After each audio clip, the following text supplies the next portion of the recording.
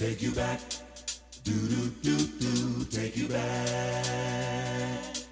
Take you back. Do do do do. Take you back. They know how to make you smile. You're already here, why don't you stay a while? Kick back, relax, you freaks. They're playing all the tricks and taking all of the treats. Grab a whiskey and hang on tight. Smoke that bong with all your might. They write books, but that ain't all. One's short and smooth and one is hairy and tall. It's vital social issues and stuff with Chris and John Wayne. They argue about everything and then drive each other so insane. Vital social issues and stuff with Chris and John Wayne. It's vital social issues and stuff with Chris and John Wayne. Best buds talking book of the week and all the horror stuff that they think is neat.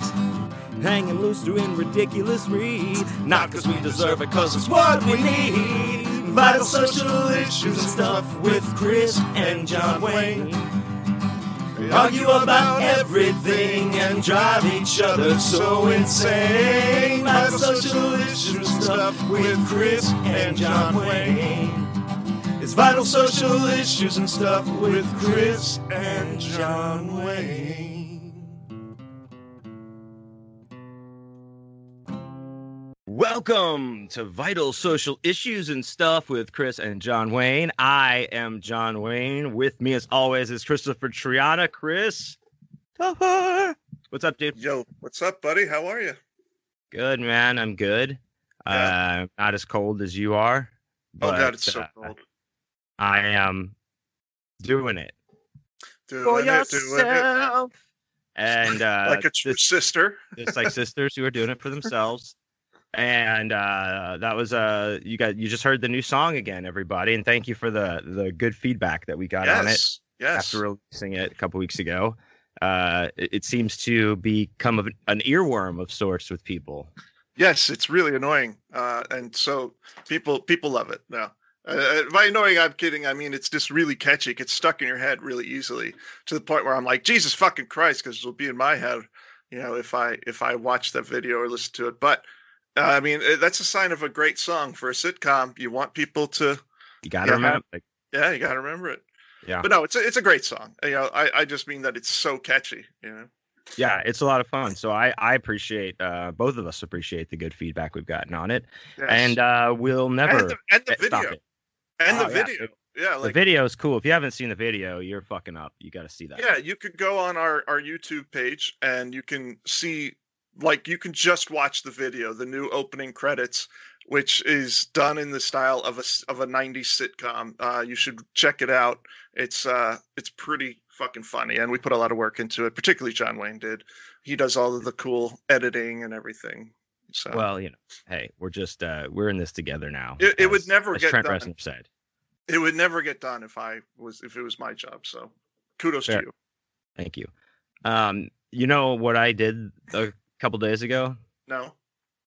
I did I took a heroic dose of gel acid, some would say. You know what? I do kind of know this because Wesley Southern. Oh, of course, Wes did. He ratted you out. No, he sent me a picture. He was like, these two assholes Skyped me while they were tripping balls, and it was you and I guess Nick. I couldn't tell in the picture. No, it was somebody else, and I don't want to say who it was. Like, okay. I don't want to blow up their spot necessarily, and if they don't want to be. So it's myself and a buddy. Okay. And so we Skyped Wes out of nowhere because the person that was with me was like, we tried to do a podcast, and it got away quick, dude. Like it was not like I was like trying to like kill time after we ate this acid to be like, I wanted it to start kicking in. And then I sit down and it like, I get like, I don't know, 5 minutes in. Did you think sometimes I'm bad on this? Like, what were we talking about? Neither of us knew what the fuck we were talking about. Right. It kept going back and forth. And we get like 32 minutes of us, getting through whatever the fuck we're talking about. And he's like, let's fucking call Wes. And I was like, oh, fuck yeah, we're calling Wes. And it just like stops. And then I recorded us talking to Wes, and it was awesome. His face was like all in the fucking thing. But all the best. To be fair, his face is always like that. Yeah, he's just got one of those faces. Yeah, exactly. You're absolutely right. But the best part of that experience was we got to see Katie, his wife, for a couple seconds, because she was going somewhere, and she said hey to us, and it was probably seeing her for those like 30 seconds was way better than seeing Wes for like 25 minutes that we talked to him. So yeah, of course it is. I mean, easy. Does that even have to be said? Easy. Yeah. He did get scared. He said that he's like, is this what I'm gonna be? Is this what it'll be like in Atlanta when we're there? And I was like, bitch, yeah. Yes. You're like, yes, it will. It will. Yes. I didn't call him a bitch. I just said, shh. But he did. The best part was he said, God, you have a hole in your brain. And then myself and the other guy were like, oh, hole in our brain, like laughing and bouncing up and down like a bunch of crazy people. He said something like that to me too. He said, he's like, John Wayne's head has got to be just Swiss cheese at this point. Yeah. And I was like, well, yeah, that's the way it seems to me. So, I mean, he's not wrong. He's not wrong, dude. He's just an asshole. I'm firing on all cylinders, baby. Yeah, I think all cylinders are on fire. It's like a 4-alarm emergency. But yeah, you gotta be you, babe. But still, you gotta be you. While I was doing that, I ended up just laying on the floor here in the studio of evil on my back with my sunglasses on, blasting music from my records. Listen to Sun, Scott Walker, South. Oh yeah, dude. Hell yeah, what an album, right? Yep, I put on it was badass. I love that album.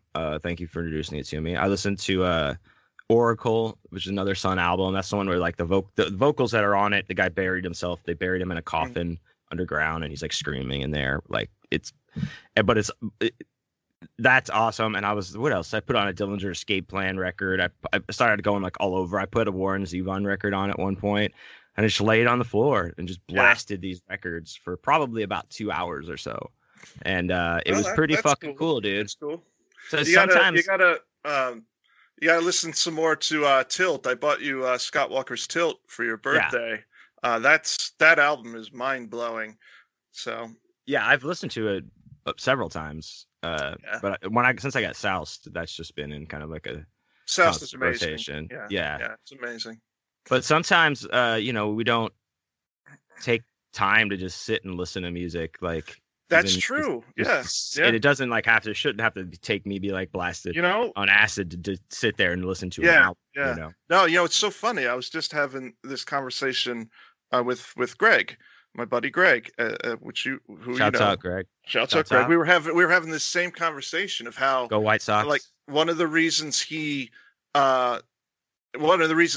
really got into collecting vinyl is because it was like a way to kind of reconnect to his youth when he would listen to a whole album. And we were like, yeah, people just don't really listen to a whole album anymore. With everything being so accessible, people could just be like, oh, play this song, just, say it into their phone, and like they can listen to whatever song. They don't have to like sit and wait for that song on a record, and they don't even bother getting the whole record for the most part. It's kind of like a lost thing. We were talking about that for some time, actually, talking about like listening to comedy records too. Like I remember growing up, I would sit and listen to George Carlin or Cheech and Chong. Like no one does that now. They don't even make those records now. They maybe make a record of a live concert, but that's it. Some modern comedians have like done a vinyl pressing of like a limited vinyl pressing of a live show. That's what I'm saying. Which I think is cool. Yeah. But now you're talking about sketches and shit like that, right? Yeah. And for the most part, people don't listen to a comedy record, even if it is a live show. But like most people will watch it, it's just like one of those things that's lost. Like now with like the proliferation of everything being streaming and digital, it's one of those lost things. Like I really don't think I feel bad for kids today in a way, because I don't think teenagers do what we did growing up, where like, oh shit, dude, the new Monster Magnet album or the new Nine Inch Nails or Slayer or whatever it was. Like you and your buddies would someone would get the album first, and you would just hang out and listen to the album, or do it by yourself. And you would like smoke a bowl and just like really zone out and listen to the album. I don't think the kids do that now. I think they just jump on one song to another. I don't think anybody really sits and listens to an album, particularly with friends. Well, the delivery system of music is like we said, is streaming. Like it's so beyond what we are. Like if you wanted to listen to something, you had to buy the record or a single, right. Even, but it's not. I don't think a lot of music is not made to be digested in album. Mm-hmm. Album-sized chunks these days. Right, it still is for sure, but just it's a lot of popular music is probably not meant to be like that. Popular music, definitely not. But definitely not. And like just a lot of modern music. I think the people who do that are more old school. There are a few artists where, but it's only a few. Like I'll admit this even myself. There's only a few artists where they come out with a new album and I'm stoked and I sit and listen to it from start to finish. The first time I listened to it. Scott Walker was definitely one of them. And of course he's gone now. But Nick Cave and the Bad Seeds is one. Like I will sit and listen to the whole album. If Tom Waits came out with a new album, I would sit and listen to the whole thing. But that's really it. Like I don't, like even when I buy a new album, I don't sit and just listen to it from start to finish, anymore. Yeah. It's just a different age. I still kind of do that. I used my ritual used to be was I listened to a lot of albums on CD, like at the time when I was in like high school, college age, just buying them. I would listen to them front to back, but I would usually, especially when I was driving back and forth from Huntsville to like the Woodlands where I would work, because that was where all the like stores and shit were. Mm-hmm. And so I had like a 40-minute drive and I could buy the records when they came out, the CD or whatever, and listen to it on my drive back. I did that quite a bit, but I would always listen to the whole CD, like the whole album from front to back, no matter when, like if the single was like the last song, I didn't give a shit. Like I listened to it all the way through and then I'd let it play all the way through again. Mm-hmm. And then I'd start going through and listening to specific songs that I liked, not necessarily like the single, like right. Yes, that too, but like I get track 3 was fucking cool. That's what I used to do with albums. Yeah, and within like a week or two, I've devoured. I know the words to every song on that record, like back and forth, and I kind of still do that today. I get that. That's how I think all of us, were when we were teenagers or even in our early 20s, when music was like getting our own music, not just listening to our parents' stuff. That was like, our own world. And music means so much to you when you're at that age. Mm. But then it means everything. Like it means a lot of everything. It means everything to you. It's like more than movies or anything else. Like music is your whole world when you're a teenager and in your early 20s.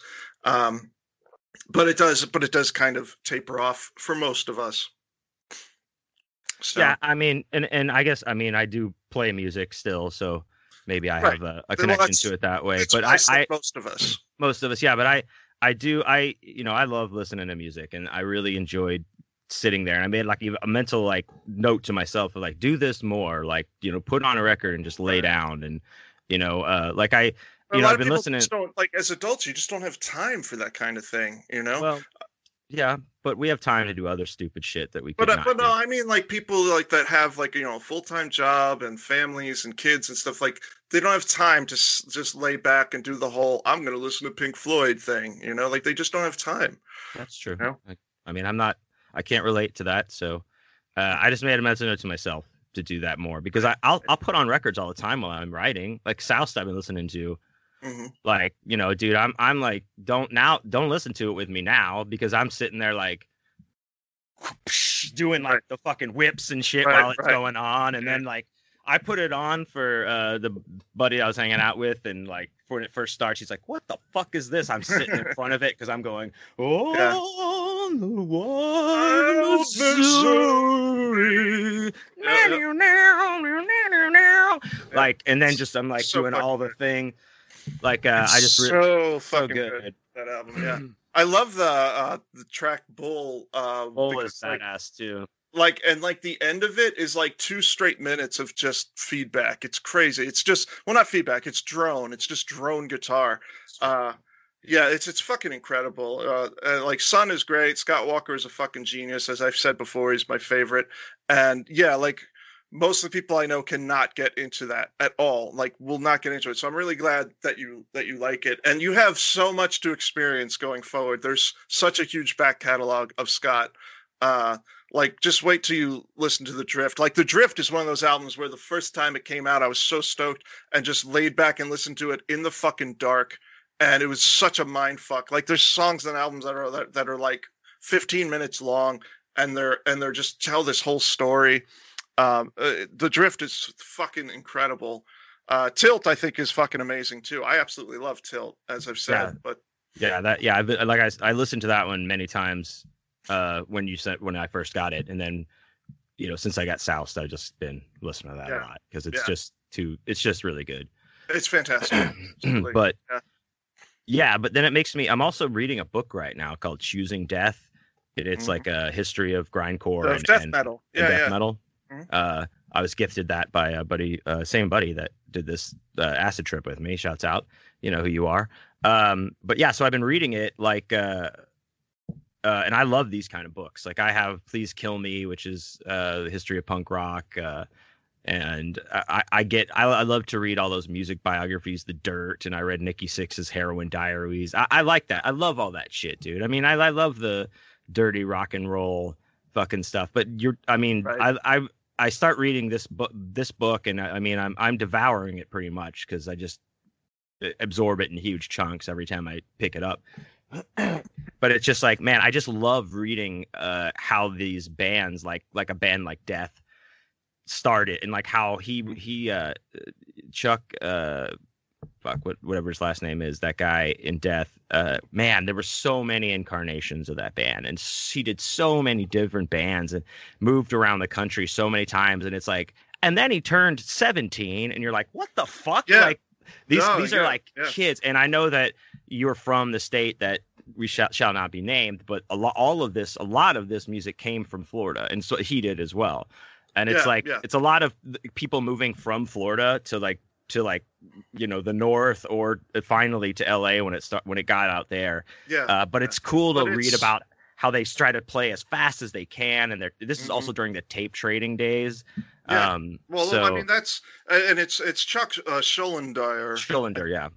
Schuldiner, however he says it. But no, he I credit with him personally with like basically creating a genre of music, which is death metal. You can make the argument that the band Possessed had a huge influence too, which they did. But the band Death really created that genre. And he was a fucking teenager, and he came out and he was a skinny little guy, and he came out and was just like this intense voice that people hadn't heard before, hadn't done that before, and now it's a whole genre. Well, and he also introduced intricate guitar playing into not initially, but when he really refined Death, like when he started shredding. Like as we said, I grew up in Florida. I was a part of that whole scene in the early '90s, and like Scream Bloody Gore is like more like traditional death metal, but every Death album kind of progressed and became a little different, and he definitely introduced what's known as technical, death metal into the scene for the first time too, like with an album like Human, which is vastly different from an album like Scream Bloody Gore. He was a fucking genius, and it's sad that we lost him as young as we did. No, they're a great fucking band, and And I love reading, like when I start reading about these bands, it makes me want to go listen to them, especially ones that I'm like, oh, I haven't really listened to this band. I'm going to go listen to it more. Like they talk about Napalm Death at the beginning of this, and like, cause they were one of the, I guess, first bands like that in England. And so many lineup changes, and just how they just tried to play so fast that they became kind of a novelty act, and were like pissed off about it. And then they played so fast that their songs became shorter and shorter until they came out with "You Suffer But Why." That 1 second song. Or whatever. Which is just like a couple of seconds long. Absolutely, and I saw all these guys live like back in the early '90s, including the bands from the UK like Napalm Death and Carcass. I was super into all of that at the time, and I still love those old albums, but I don't really listen to new death metal or even like new albums by old death metal bands, with the exception of Carcass. When Carcass reunited a few years ago and they came out with Surgical Steel, it was just fucking amazing. Like, they are easily my favorite death metal band. So, Yeah. And Joe Sokovich, who has called into the show before, I got to give him credit, man. He introduced me to that band. I heard him once or twice. And I was like, yeah, I'm not really that into him. And then we went to see the show, and when Carcass, like, once Carcass played, I was like, okay, this is the best fucking band ever. And ever since then, I've just had a total heart throb for Carcass, or heart work, you might say, for Carcass. Oh my. You see what I did? Do you know what I did there? Do you even I don't know. That's one of their Heartwork. albums. Is that one of their albums? Oh, yeah. I don't know them. Well, I even wrote it down so I could make sure to check them out. That was a big. You don't even know Carcass? Well, I know Carcass, but these are, I want to like listen to a whole record of these, like, because I've had these things on, like, you know, my fucking metal playlist and stuff. Well, there's songs, but I want to. There was a big shift with Heartwork. Actually, it was kind of controversial with fans of the band, because their earlier stuff was more grindcore, and they had, like, you know, this overly medical, like, language to their songs, and they had, like, just, like, gross stuff like crepitating bowel erosion and you know, empathological necroticism and songs like that. On Symphonies of Sickness and Reek of Putrefaction.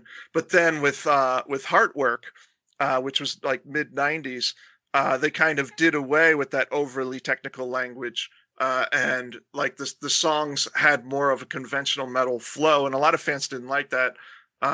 Personally, I love Heartwork. It may even be my favorite album that they ever did, but I still love the back catalog. In fact, Symphonies of Sickness was the first compact disc I ever owned. Of course, I had many tapes before that, but I couldn't find it on tape. I bought the CD just because I finally found it somewhere, and I've been searching for it. You know, this shit you couldn't go online back then. There was no online.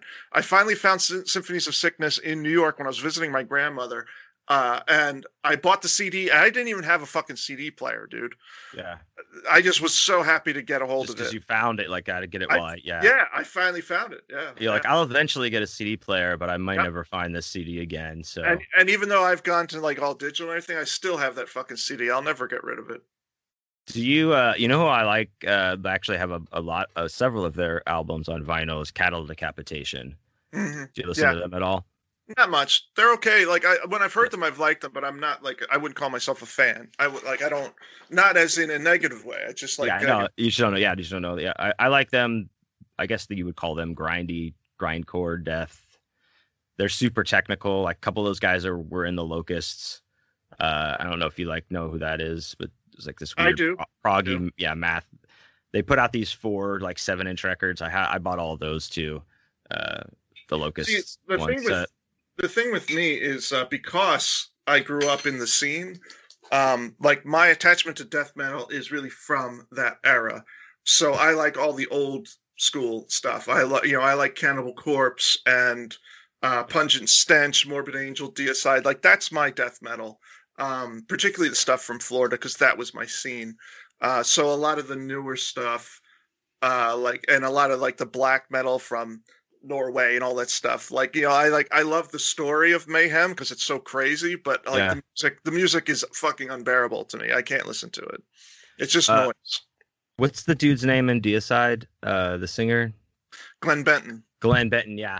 In this book, they talk about, like, his first, like, office or whatever, like their label or something. It was like the basement in Evil Dead. He had it look like that, where it's just all fucking dungeony and fucking crazy. He's like a legit devil worshipping weirdo, right? He is, yeah. Like, he actually burned a satanic. He burned an upside down cross into his forehead, dude. That's hardcore. Forehead. Yeah, that's hardcore. He is hardcore, but at the same time, like, the lyrics to Deicide, like, are, like, so overly satanic, it's almost comical. And yeah, like, he's so into it that he becomes cheesy, in my personal opinion. He's kind of like the Count Chocula of death metal. You know, he's so like, I'm so evil, but I'm so corny, like, at the same time. And I don't think he intends to be. He doesn't, because in this book also they talk about, like, some of these early bands, you know, writing in like they're all trying to be as hardcore as they can and as like I said, as fast as they can. So some of them are like using things from like the Necronomicon because they just want to be as evilly sounding as possible. And then it also like it's awesome to read about how the vocalists, like how this like whole thing came about, the growling and you know who did it first and who did, you know, all this. That's so it's interesting to me. I love that shit. Chuck did it first. Chuck did it first. He did. I mean, I don't know, dude. No. We'll have to look at the book. I don't know. We'll have to go to the book, dude. Don't fucking start with me. Chuck from Death, he was the guy who did the bruh first. No one did that before him. Okay, I don't know, dude. I'm reading the book. I'm telling you, dude, like this was my fucking adolescence. I grew up in this. Chuck was the guy who did that.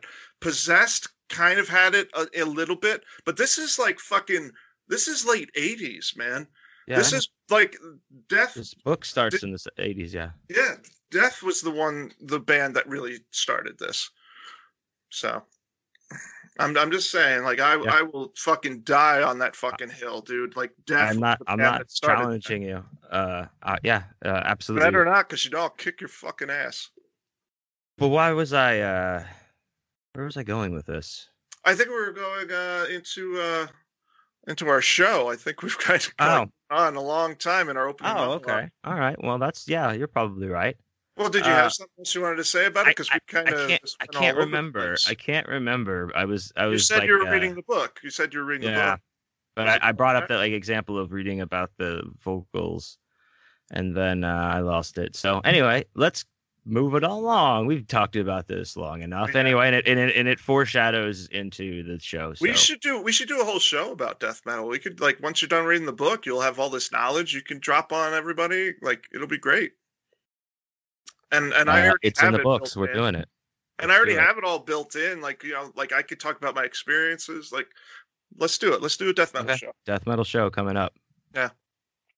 All right. So now we get into our segment. So I guess that brings us to our first segment, which always is Book of the Week.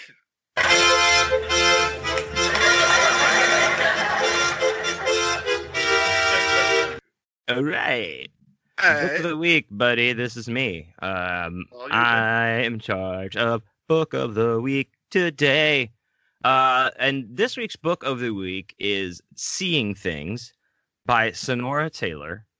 I met her in the IRL, in real life, as the kids say, at Scares That Care. She was actually across I'm glad you explained. I'm glad you explained, because I wouldn't have known what that meant. She was across the table, and I got to meet her in person because it was like, oh, she was, you know, nice, came over to me and was like, hey, I'm so-and-so, you know, I'm Sonora from the, and I was like, oh, okay, cool. Nice to meet you. And she's lovely. And she's been writing and putting out a lot of stuff lately since I've met her and stuff. And she had a book that just came out on just last week this past summer.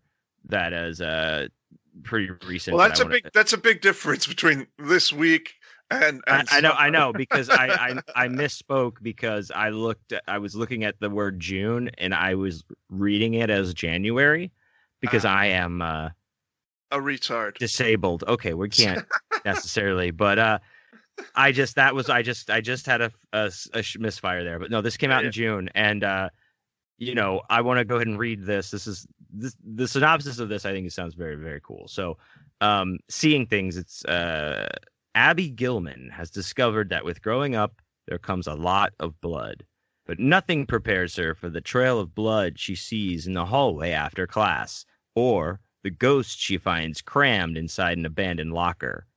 No one believes Abby, of course. She's only seeing things. As much as Abby wants to be believed, what she wants more is to know why she can suddenly see the dead. Unfortunately, they won't tell her. In fact, none of them will speak to her. At all. Abby leaves for her annual summer visit to her uncle's house with tons of questions. The visit will give her answers the ghosts won't, but she may not like what she finds out. Nice.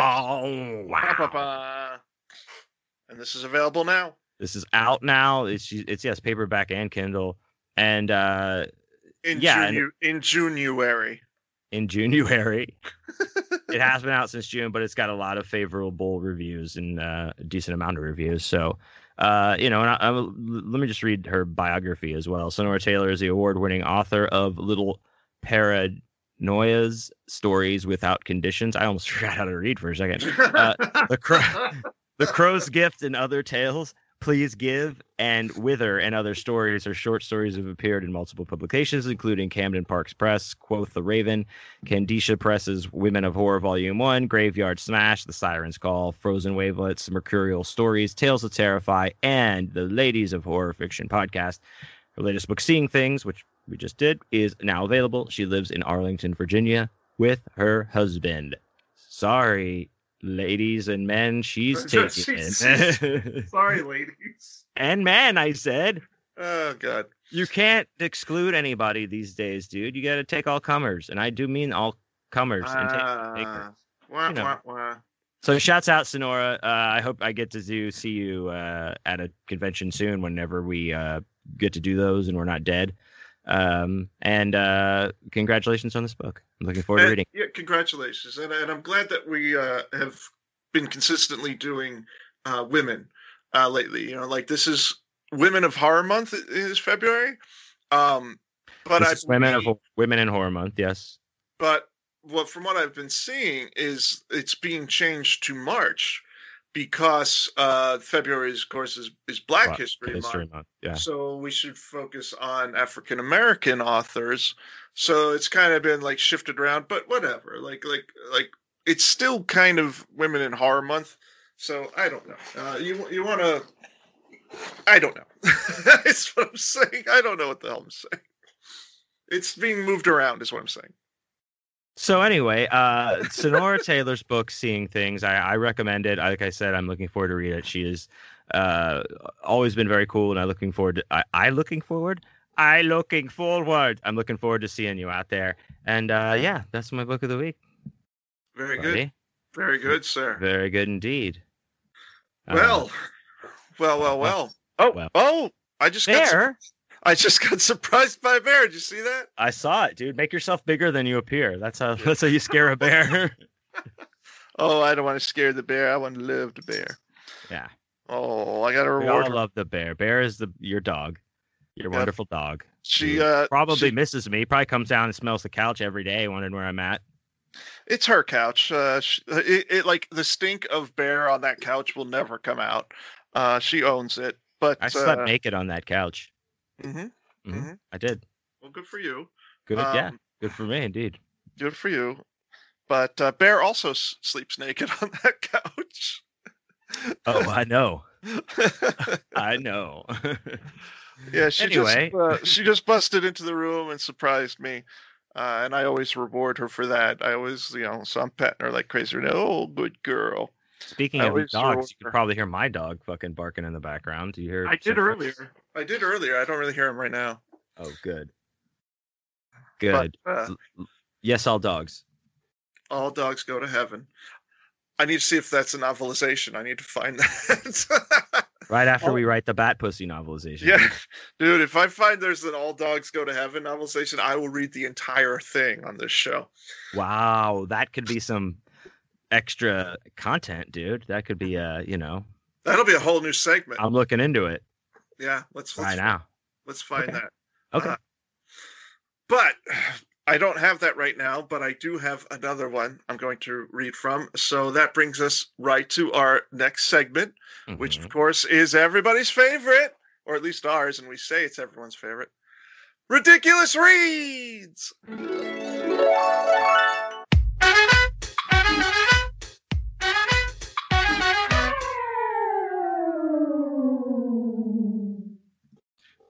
Ridiculous Reads. That's you, buddy. It's me. You did a King Baby move right there. That was like reminded me of King Baby New Year almost. I had like a flashback, dude. King Baby New Year, yeah. What a dude, when Baby New Year went back on his back, like legs, like he was bent, and then he came right back up. That was pretty hilarious. I knew that one. That was pretty funny. Made me laugh. Yeah. to beat the. I would have to see it again because I was really fucked up that You night. weren't even there, dude. You were out spraying a hose on Old Man 2021. That's why I don't remember. That's why you don't remember it. You have to watch it. Yeah. Anyway. All right. So ridiculous reads. I've got something special. And I do want to give credit where it's due. This is from the Mum Library, my good friend Tom, who sent me as I've told the story before on the show, he sent me a bunch of novelizations, and this is one of them. And this is a fine film, and I think it'll be a fine read. I think we could really learn a lot from this. It's a novel by Ed Naha. Is the last name. Naha. Naha. Just like it sounds. I guess like that's how it's said, you know. But anyway, this is a little book called Ghostbusters 2. Electric Boogaloo. The sequel to the smash hit Ghostbusters. Original Ghostbusters. Yeah. So they're back with twice the know-how and twice the particle power to pulverize those evil denizens of the Neverworld. Guess who's coming to save the world again? The Ghostbusters. Is it Denzians or denizens? I don't know. Denizens is probably right. How is it spelled? It's. I'm confused because if I've been saying it wrong, I want to know. I'm not trying to call you out. No, I probably have. It's probably denizens, Denizen. So you're probably right. There's many words that I don't pronounce well because, like, I grew up in Florida, so people didn't. Enough said. Right? Enough said. No explanation. No, like a lot of these words I learned in books, and so I say them wrong because I never heard them said, but I know what they mean. You know. So you should, like if someone uses a word in the correct context but pronounces it wrong, you shouldn't make fun of them because that means they learned it by reading, and it also means that they live in a society that doesn't read and doesn't have a big vocabulary. So just a little word of the wise to people. Okay, is that like some subtle dig at me calling you out on the word? I was trying to see if I was saying it wrong. No, it wasn't a dig at you. It's just one of those things, like where people just one of them things. No, I noticed this very much when I moved from Florida to Massachusetts, which is much more learned than the people in Florida. Oh, yeah. Like, Harvard is there, dude. Yeah. I lived, like 15 minutes away from Harvard when I lived there. Do you think you got smart from osmosis? By proximity? No, I think I got smart because I was an autodidact and I learned things on my own. Excuse me? An autodidact, it's someone who teaches themselves. It's someone who masters something by their own accord, who isn't taught by others, but learns on his own volition. Oh yeah, man! I've autodidacted a couple of things in my time. Well, it's not like a verb; it's a noun. It's an autodidact. Sure, man. Sure. Yeah. Anyway, that's why I think I developed my vocabulary. Not through some magic beans bullshit. But anyway, magic beans bullshit. You were saying like I learned. No, you were saying I learned it through osmosis. Like I just magically absorbed. No, I wasn't suggesting that. I was saying, do you think that living close to Harvard, you could absorb? Because it's such concentrated intelligence, do you think that it's in the collective consciousness of that area and being close to it? Well, you no, could people tap into that in some way. People are definitely smarter up there. Absolutely. Just posing the question, I think that might be possible. I don't know. No, I mean it's possible, but I mean I didn't fucking go to Harvard. I was still working. Let me say what I'm saying. I didn't go to Harvard. I was still working, like I was working menial jobs, so I wasn't like amongst the illiterati, like I wasn't, like side by side with chemists and shit. I was, still working with adults, Right. You were a custodian and you would write, math problems and equations out on all the whiteboards. Good Will Hunting is based on Absolutely. But in reality, I can run one of those scrubber machines. I know them inside and out. I can Fuck. repair it, dude. I bet, dude. I've seen your snowblower. That's Yeah. a piece of that's a work to be seen. I had to repair that recently. Oh, Yeah, you 'cause did? The carburetor froze. That's one of the There's a reasons. carburetor on a snowblower? What the fuck? Yeah, of course. It's a gas. What the fuck? Oh, engine. excuse me, all to hell. I don't know how this works, dude. You don't know anything. You don't even know how to change your own oil on your car. You don't know a goddamn thing. No, I don't. Yeah. Anyway, this isn't about how inept you are. It's about Ghostbusters. Can I ask a real quick question before you dive in? Sure. Are you going to talk about the were you already going to talk about the theme of Ghostbusters at all because I have something to say about it. Yeah, well, we're going to get into that when we get into our topic, I think. Because this is Ghostbusters 2. I'm not really getting into the first movie. Right. I'm just Okay, cool. reading from the novelization.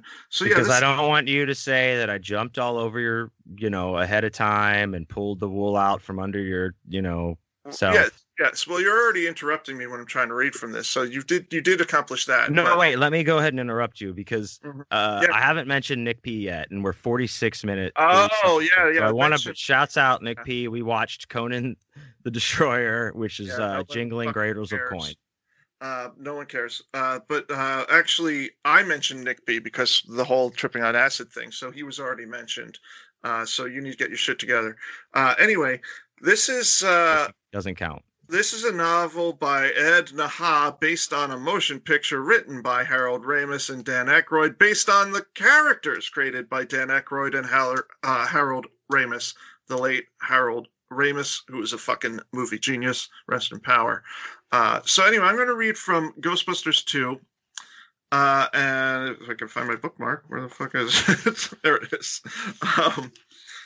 So this is late in the film and late in the book. And at this point, the Ghostbusters are trying to convince the mayor that they need to get shit together, and they need to act on this evil slime that is underneath New York City. And the evil slime makes people angry and fight against each other. So I'm going to read a little bit of that, and I'm also going to read a little bit about what the fuck, the Carpathian. What the fuck is his name? I don't remember. Not Gozer. It's The guy in the portrait. yeah. What's his Vigo the Carpathian. Vigo, yeah. Why could I remember Carpathian and not Vigo? I don't know, but I could. So anyway, I'm going to read a little bit about all of this. The Ghostbusters strode into the room. The mayor was clearly fighting back an outburst of sudden, albeit sincere, anger. He wasn't happy about being dragged out of a formal reception. He was even less happy about seeing the smirking face of Peter Venkman again. His doctor had warned him about his blood pressure. Right now, he felt about as stable as a Pop-Tart in a microwave. Okay, who puts a Pop-Tart in a microwave, by the way? Dude, people like I guarantee you that people in the northeast, close to where you live, probably fucking do that, dude. Bullshit. Toaster. Of course, that's where it goes. It goes in a toaster. It was a fucking toaster. Why would why would people in the Northeast do it, by the way? Why did you mention them instead of the fucking inbred hicks that you live around in Texas? Why wouldn't it be them? Because I think my mom and dad were like, yeah, put it in the microwave, and that's where they're from. They're evil.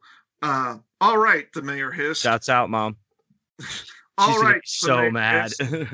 Ghostbusters. I'll tell you right now, I've got 200 of the heaviest campaign contributors in the city out there eating bad roast chicken just waiting for me to give the speech of my life. You got 2 minutes. You better make it good. Stans clumped forward. Is that something you do when you walk? Clump? Mr. Mayor, there is a psychomagnethardic slime flow of immense proportions building up under this city. The mayor gaped at Stans. Psycho what? Spangler waddled toward the mayor. Waddled? We believe that negative human emotions are materializing in the form of a vicious, semi-liquid, living psychoreactive plasm with explosive sub-paranormal potential. The mayor heaved a heavy sigh. Doesn't anyone speak English anymore? Winston braced himself and walked up to the mayor. Yeah, man. What we're trying to tell you is that all the bad feelings, all the hate and anger and violence of this city are turning into this strange sludge. I didn't believe it at first either, but we just took a bath in it and we ended up almost killing each other. Hardemeyer clenched his carefully shaved jaw. What the fuck? Who writes that? That's the mayor, by the way. Clenched his carefully shaved jaw. Like, that's information the reader doesn't need. Like, it's pointless writing. But anyway, he clenched it, and he leapt forward. This is insane! He intoned in a voice used only by Ivy League grads. So the Harvard people that I had osmosis through. I'm sorry, Hardemeyer is not the mayor. He's the prick. Anyway, he turns towards the mayor. Do we really have to listen to this? Venkman marched into the fray. Hey, Hairball, butt out. He stood before the mayor. Look, Lenny, you have to admit there's no shortage of bad vibes in this town. There must be at least a couple of million miserable assholes in the tri-state area. He pointed to Heidermeyer. And here's a good example. He fucking burned him. Stans joined in. You get enough negative energy flowing in a dense environment like Manhattan, and it starts to build up. If we don't do something fast, this whole place will blow up like a frog on a hot plate. Because that's what you do with frogs, I guess. You explode them. So, anyway. Winston nodded. Tell him about the toaster. Venkman shrugged. I don't think Lenny is ready for the toaster. The mayor shook his head from side to side. Being miserable and treating other people like dirt is every New Yorker's God-given right. I'm sorry, none of this makes any sense to me. If anything does happen, we've got plenty of paid professionals to deal with it. Your 2 minutes are up. Good night, gentlemen. And this is one of the things, if I may, this is one of the things. This is one of the things about Ghostbusters 2 that never made any sense to me, because in Ghostbusters 1. They saved the world. Like, everyone in New York City saw these ghosts, saw the Stay Puft Marshmallow Man and Gozer the Carpathian and all that shit. Like, right. They saw all of this. And yet, in part 2, they're all just the Ghostbusters are like a party favor, and they're just laughed at, and people are just like, oh, these people are a bunch of clowns. It's like, how did these people all forget that the supernatural, like, and the ghosts and shit nearly caused the end of the fucking world, and the Ghostbusters are the only thing that stands between them and the forces of evil? They totally forget that. Well, some people think that the election was stolen from Trump, too. So, it seems like that would... You got a point, yeah. People create those people probably... I blame them, reduce the Ghostbusters to birthday party clowns. You're probably right. The mayor leapt out of his chair and rushed out of his den. The Ghostbusters stared at Hardemeyer. Hardemeyer ran a comb through his neatly groomed hair, offering the quartet a well-rehearsed smirk. That's quite a story. Venkman retorted. Yeah, I think the New York Times would be interested, don't you? I know, sure as heck, that the New York Post would have a lot of fun with it. Hardemeyer's eyes flipped to their cold and calculating stare. Before you go running to the newspapers with your story, would you consider telling this slime epic to some people downtown? Venkman smiled. No, you're talking. Hardemeyer allowed the Ghostbusters to leave Gracie Mansion. He picked up the phone, grinning. I hope you geeks like straitjackets, he said with a sneer. God, politics was a great life. And then I'm going to the next scene. Parkview Hospital was a great place if you happened to be one card short of a full deck. Most patients either talked to themselves, took orders from extraterrestrial beings, or were sure that they were the second coming of the deity of their choice. And already I'm offended by this portrayal of people with mental illness. Since Venkman, Stantz, Spengler, and Winston didn't claim any of those things, they weren't too excited about being locked up in a padded cell. The four stood handcuffed in the rubber room, their cuffs firmly attached to the thick leather belts strapped tightly around their waists. And I'm going to skip this. Blah, blah, blah, blah, blah, blah, blah, blah, blah, blah. Blah, blah, blah, blah, blah, blah, blah. Okay, so I'm going to get to Vigo and his buddy. As dawn approached, Dana Barrett tossed in her sleep at Venkman's place. Louis and Janine had remained at the apartment, not wanting to leave Dana alone and unguarded. She had spent half the night worrying about Venkman and the boys. Within the last 5 hours, it seemed as if they had disappeared off the face of the earth. It would be morning soon. It wasn't like Venkman not to call, especially when the stakes were so high. Huddled in front of the TV, Louis and Janine watched a return of Family Feud. Huh? Steve Harvey? Did you say a return of Family Feud or I'm a sorry, rerun? a rerun of Family Feud. Okay, so it wasn't a misprint in the book because I was like, oh, shit. No, Okay. That was me. It says rerun. Dana's, but it probably wasn't Steve Harvey at the time anyway. No, it was not Steve Harvey at the time, dude. Give me a fucking break. I love how offended you got at all that and like champing against the old Family Feud host. I could give less of a shit about Family Feud. I don't think I've ever watched a full episode. Who cares? Richard Dawson's my man, dude. Okay, fine. Kissing on the lips. Yeah.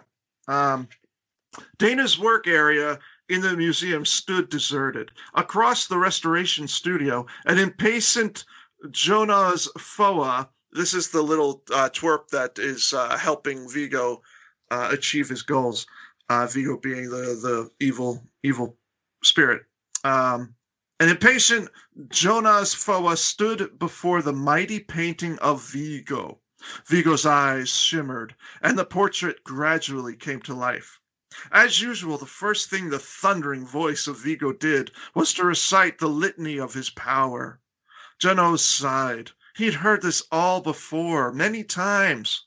Frankly, it was beginning to appeal to him as much as a broken record. What an analogy for a writer to use, broken record. Like a broken record. I love it. I, Vigo, the scourge of Carpathia, the sorrow of Moldavia, command you. Janos nodded. Yeah. Command me, Lord. On a mountain of skulls in a castle of pain, I sat upon a throne of blood. That's acting, huh? Jonas rolled his eyes. The skulls again. 20,000 corpses swung from my walls and parapets, and the rivers ran with tears, and I wore jangling girdles of coin. It does not say that. It doesn't, of course. I added that. Okay. That's what you call a callback in comedy. Darling. The wiry artist nodded. The parapets, yes, I know. By the power of the book of Gombots, not GoBots, but Gombots. What was will be, what is will be no more. Then, now, and always the kingdom of the damned. Janos checked his wristwatch. I await the word of Vigo. Vigo's glowing mouth began to twitch. I have watched the centuries wither before me and waited for the time when the tide of men's sins would swell to bring me forth again. Now is that time, and here the place. Beneath this realm there flows a foamy, unholy pile born from the evil in man. You seem to be enjoying my reading. I'm getting enjoying it, dude. You're thunderstruck. Janos's attention perked up. This was new. Upon this unholy matter, Vigo continued, will I float the vessel of my freedom. I think he's talking about a turd there, floating a turd. Like dropping a floater. Yeah. Leaving it hanging. Yeah, like the fucking tank floater, like when you put it in the tank, you know. Oh, upper decker, you mean? Upper decker. Thank you. Yeah. You're welcome. I know a lot about toilet things. I'm sure Plumpkins. it's just the one thing you do know is toilets. The season of evil begins with the birth of the new year. Bring me the child that I might live again. Genoes found himself transfixed with awe. Lord Vigo, this woman Dana is a fine and strong woman. I was wondering, well, would it be possible? Could I have her? Vigo emitted a thunderous laugh. Ha ha ha! So be it, the spirit vowed. On this day of darkness she will be ours, wife to you, mother to me. Vigo's laughter echoed through the restoration studio. It grew stronger and stronger, more and more Olympian. So strong, in fact, that it reached forward into the heavens and split the sky. Genoes looked up through the room's skylight as a strange and terrifying sight unfolded over New York. Darkness caressed the city as the sun above it was sent, magically, into an eclipse. Okay, so people would probably notice an unscheduled eclipse, but whatever. At the Parkview Psychiatric Ward day room, Peter Venkman sat among a small gaggle of patients who had trouble breathing and blinking at the same time. Very offensive. He carefully worked at his occupational therapy, weaving on a hand loom. Suddenly, the room was plunged into darkness. Venkman wasn't pleased. Hit the light there, Winston. I'm trying to finish my potholder before lunch. Winston didn't respond. He, Spangler, and Stantz stood in the center of the room, gazing through the mesh-covered windows into the newly darkened sky. Stantz's mouth dropped open. Total spontaneous solar eclipse, he gasped. He kind of like a little bit of a Burt Ward Robin in there. He faced his two companions. This is it, boys. It's starting. Shitstorm 2000. The three men faced each other, not knowing whether to feel relieved or terrified. On the downside, it was the end of the world as they knew it. But on the plus side, they'd be a lot safer in Parkview right now than any place on the streets of Manhattan. And I'm going to end it right there because I think that's a perfect read. What a cliffhanger. What a perfect read. I do appreciate your voice techniques during that one. Your impressions of the Ghostbusters. It's acting. Yeah, you're right. I'm a thespian. You are. Yep. You are. That was good. That was good. Did you ever watch the Ghostbusters cartoon or the real Ghostbusters cartoon that they had where it was like the... I know what you're talking about.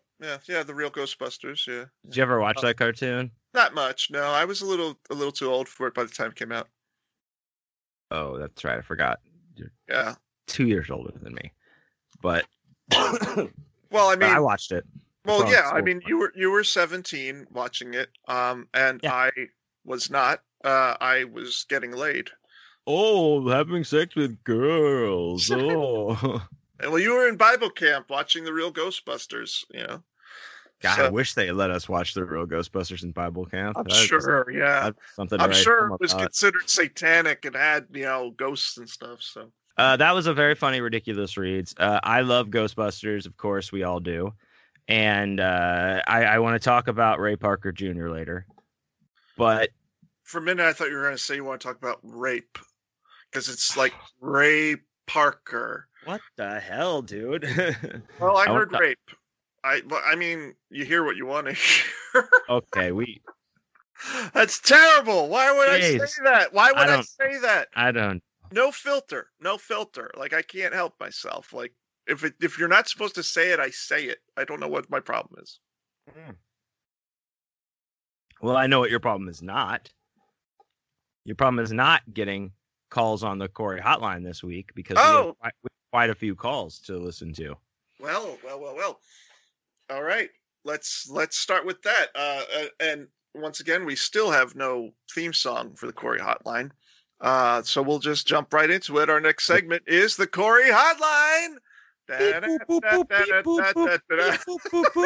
Hey, Corey, it's me, Corey. Hey, Corey, how are you? Beep, boop, boop, doot, doot. Leave a message for Corey.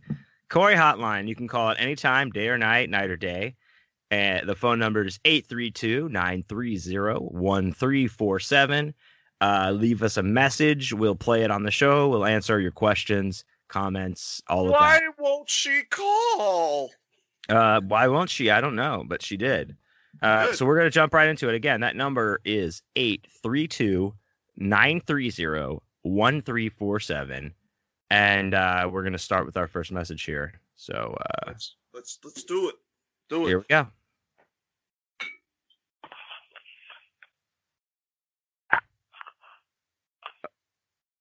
Okay. That was the first message. I think somebody messed. I don't know what that was. They hung up, or they got pea shy, perhaps. Maybe they're trying to order a pizza.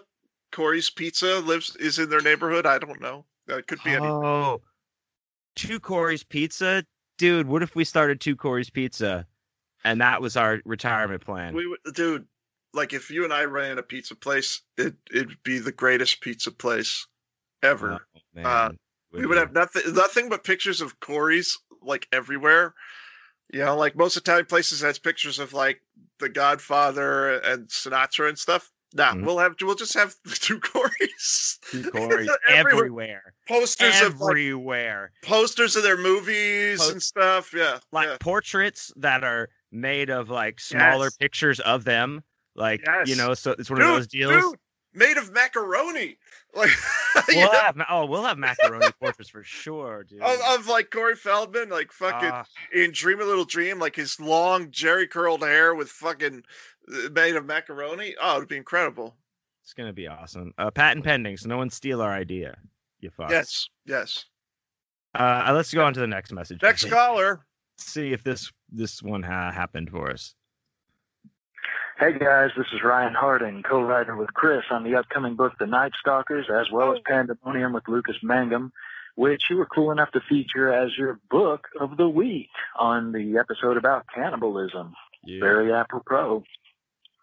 I want to say thanks for that and agree that the back copy is misleading about Dario Argento and demons. I'd rather it said Lamberto Bava's demons, but we do mention both of them in the acknowledgments and other major contributors to the two Demons movies and Michele Suave's The Church.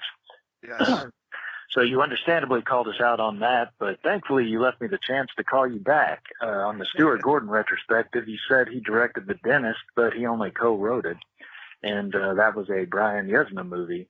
Yes. John Wayne, if you didn't think of it, the movie you were trying to come up with where people were buying the celebrity viruses was Antiviral by David Cronenberg's son, Brandon. Yes, that was his new movie, Possessor, should be out on Hulu later this month, hopefully the uncut version, which everyone should check out because it has some pretty shocking stuff. I rather enjoyed it.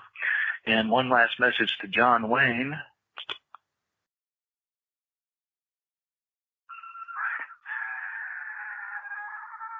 I think it's to do with Screaming Richie.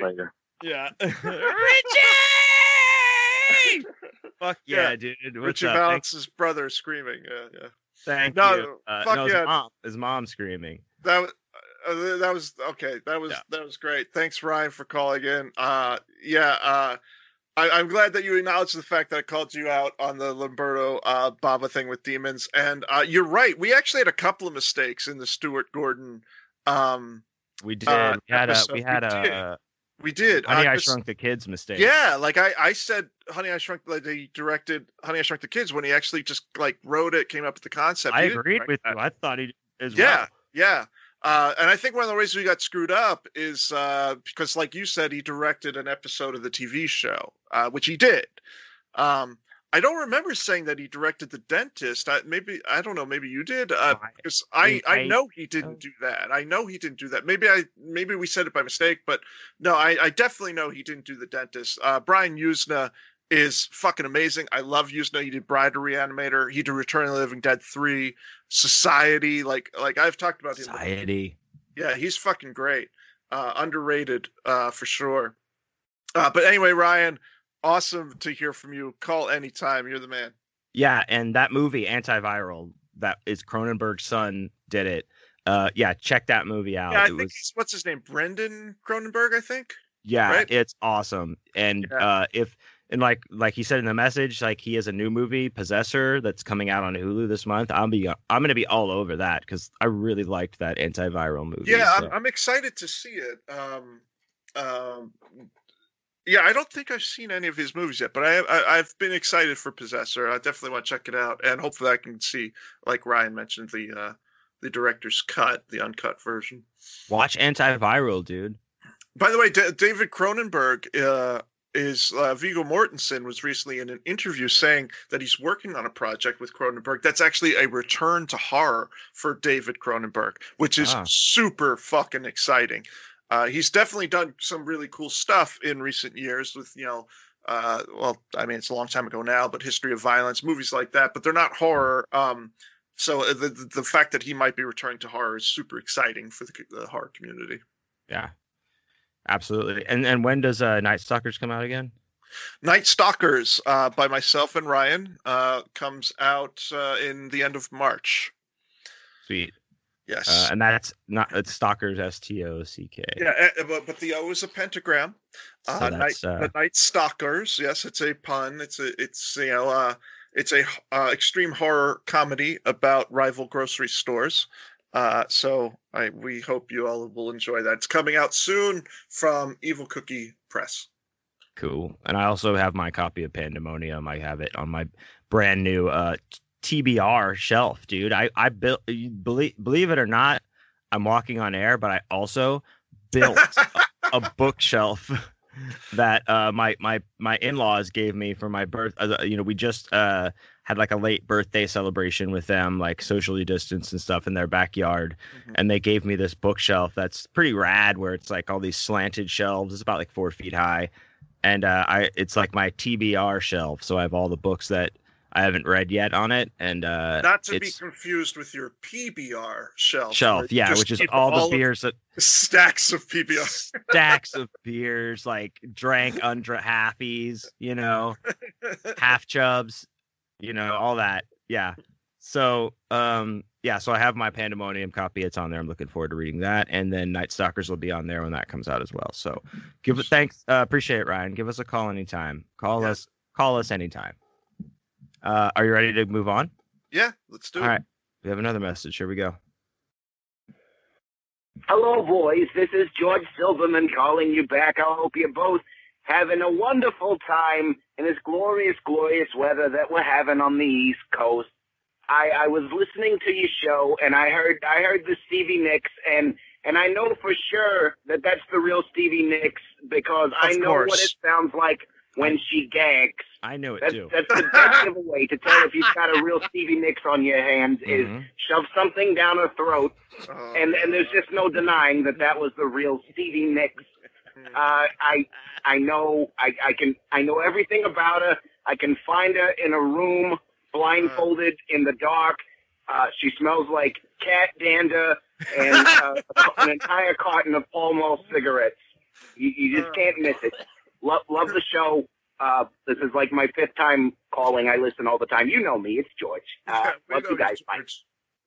We love you too, George. I love you too, George. George, you might have to become an official, unofficial mascot of the show. Like, we got to put George on the shirt. Who the fuck is this guy? It's George Silverman. Clearly has identified himself every 5 times he's called, dude. But I would need to know his origin story.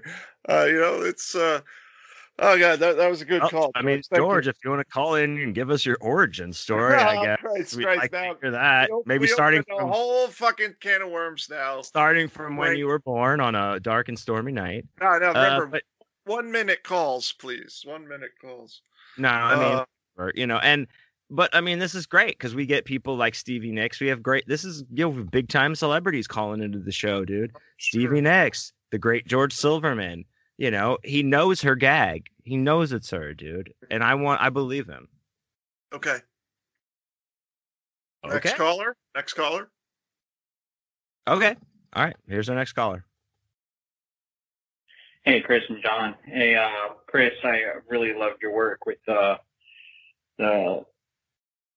crap.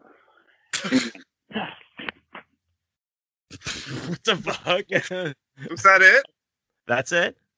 Okay. Well, he loved my work, but he couldn't name them. Okay. Well, I don't know, thanks. he might have called. I think he's the next actually call back. So maybe his phone fucked up or something. So Okay. I think he's called back on this next one. Looks like it's the same number. Here we go. All right. Hey, Chris and John. John Wayne. So I love Chris. I love your work with The Long Shadows of October and Going to See the Riverman. Excellent books. Thank you. And going back to the episode of Eating Human Flesh, there was a story that I remember that happened in my hometown some years ago, back in like 2004, where a girl had to go to a doctor and she had some disease in her mouth. And what it ended up happening was they found out that she had been dating a guy that was from Germany, and the dude was apparently he killed somebody over in Germany and was putting his dick in the corpse's mouth. And so then he came to America and then got with this girl, and she ended up getting this disease in her mouth. Whoa. From this dude's dick. That's awesome. And I just, listening to that episode reminded me of that story. I thought you guys would find it pretty interesting. Yeah. Again, love your work. Appreciate it. All right. Bye. Well, thanks for calling, dude. Thank you. That's great. I really appreciate that. I'm glad that you love my stuff. And that's fucking crazy. Like, This is a mystery caller. He didn't even identify himself. Yeah. But that's a really crazy story. I'm gonna have to look that up. That like some guy was like he's killing people, putting his dick in their mouths, and then I guess goes to America and gets an actual blowjob from a living person, and gives them a mouth disease, passed on from fucking dead mouths. So that's really something, man. That's fucking crazy. Sounds like that should be in one of the books that somebody writes. Somebody that might named me. Yeah. No, that's a really cool story. Thanks for calling in, dude. Really appreciate it. Absolutely. Yeah. Thanks, dude. Call anytime. And then again, anybody, you can call anytime, night or day, and ask us any question, whatever you would like to. If you want to Bubba Booey us and hang up, that's fine as well. But we do appreciate any kind of questions or feedback that we could help with. Especially thanks to George Silverman. Thanks to Ryan Harding. And thanks to this caller as well. Mystery and the person who hung up. It's all fine. We take all comers, all hanger-uppers. It's 832-930-1347. Again, 832-930-1347. Call us anytime. Do it. All right. Well, now that that's done, it's time to get into our this week's topic. Mm-hmm. I think so, right? I agree. This has gone on long enough. That's I think we need to get to the fucking point. Let's do it. Yeah. Okay. So that brings us to our topic, which is 1, 2, 3, 4. Soundtracks. Movie soundtracks. That's what we're going to talk about today, folks. Soundtracks and the people who love them, including us. Exactly. Right. So let's get right into that topic.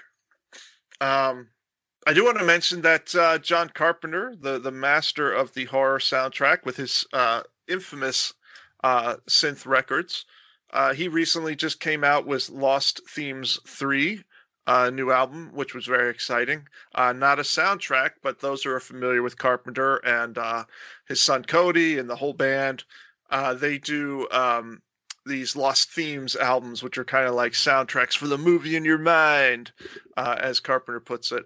So that's really cool. So that came out just recently. So check that out for sure.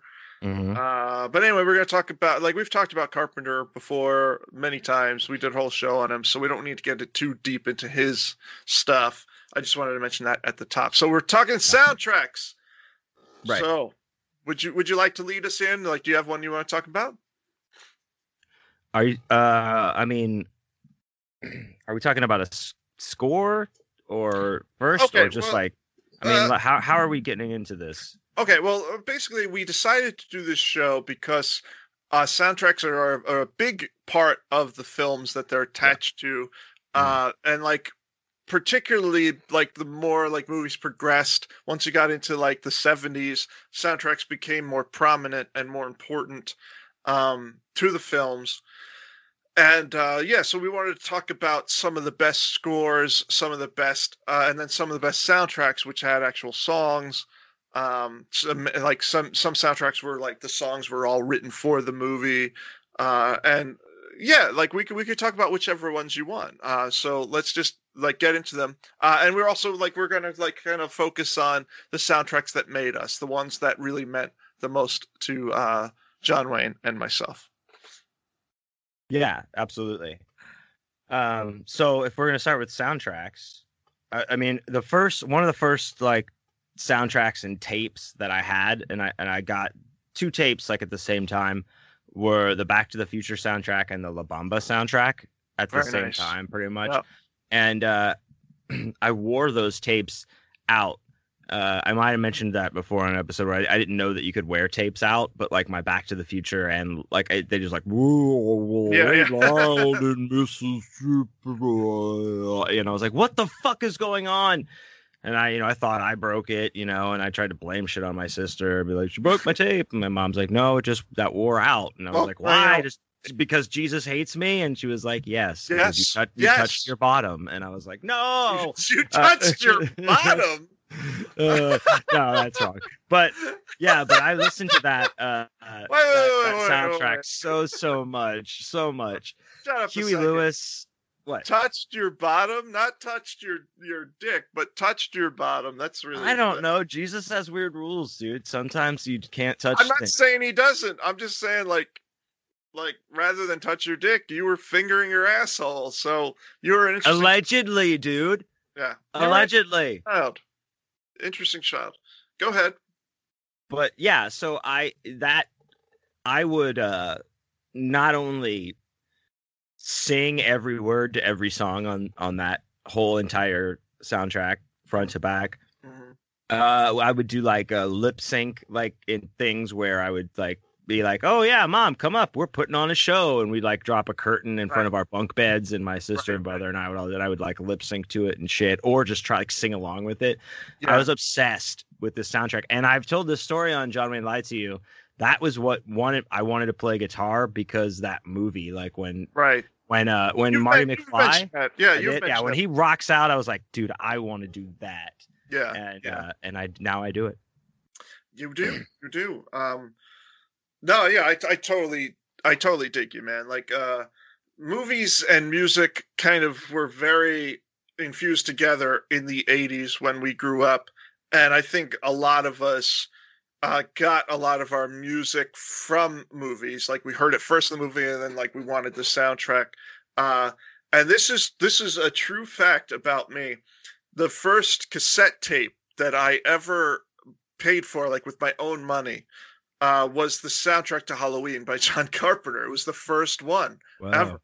Because I loved that movie. I loved that music. That was the first one I ever bought with my own money. And this is a 2-for episode because we get to hear your first CD that you bought, and now your first tape. Holy shit, dude! If anybody, whoever's keeping up the Christopher Triano Wikipedia page, make sure you enter both of these things right now. So now, I mean, I had tapes before that like my parents got for me, which were junk. It was stuff that you like as a kid. Like I had the California Raisins album. I had that. Yeah, okay. Heard it through the grapevine. Yeah. And it had like it was just like this fucking, session band just singing like songs from the 50s. That's all it was, So they could sell like cornflakes again, like because they had those like figures where that like the California Raisins like it wasn't cornflakes, it was Raisin Bran. Yeah, but I'm generalizing. But they came like the Raisin Bran. They came with like these like 2 or like 2.5 inch like figures, dude, of the raisins. Well, that whole thing, like we could do a whole show on that. That thing swept the nation. There were T-shirts and toys and all sorts of shit. That thing. We all had raisin fever back then. Yeah, it was crazy. But but anyway, yeah, the first one that I like made a point to buy myself with my own money was John Carpenter's Halloween. So, but yeah, like we like I think we all got like that, got that from films. Like I got so many movie soundtracks: Breakfast Club, Lost Boys, Dream a Little Dream. Like all these albums that I got because like, I saw the movie and the music really resonated with me, and so I got the fucking soundtracks, which are usually terrible. Do you still have any of those tapes? I have those cassettes.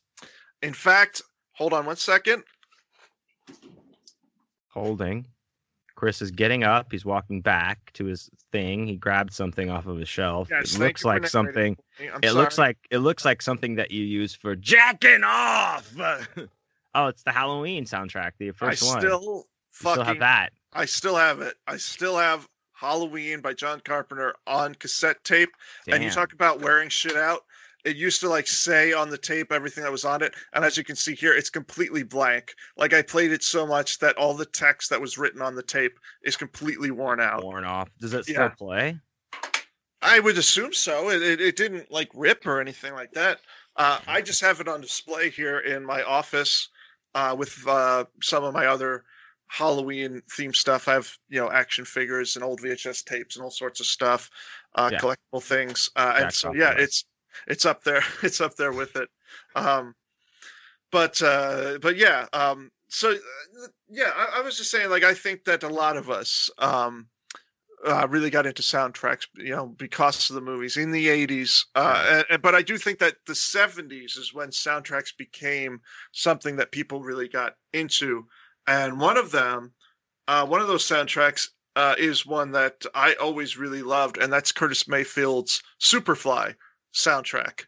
And that was one of those movies where it's like that whole soundtrack was made for that movie. It's all songs, all by Curtis Mayfield, and all original songs for that film. The entire album. So like it wasn't just a soundtrack, it was actually an album released by Curtis Mayfield. And it's fucking great. It's like this, this great 70s funk album.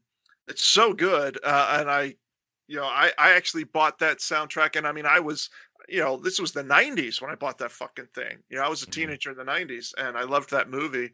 And to this day, I really love that soundtrack. Fuck yeah, dude. Thank you for your rebuttal. I don't have a rebuttal. Fuck yeah, dude. I was just trying to think like I wanted to kind of talk about.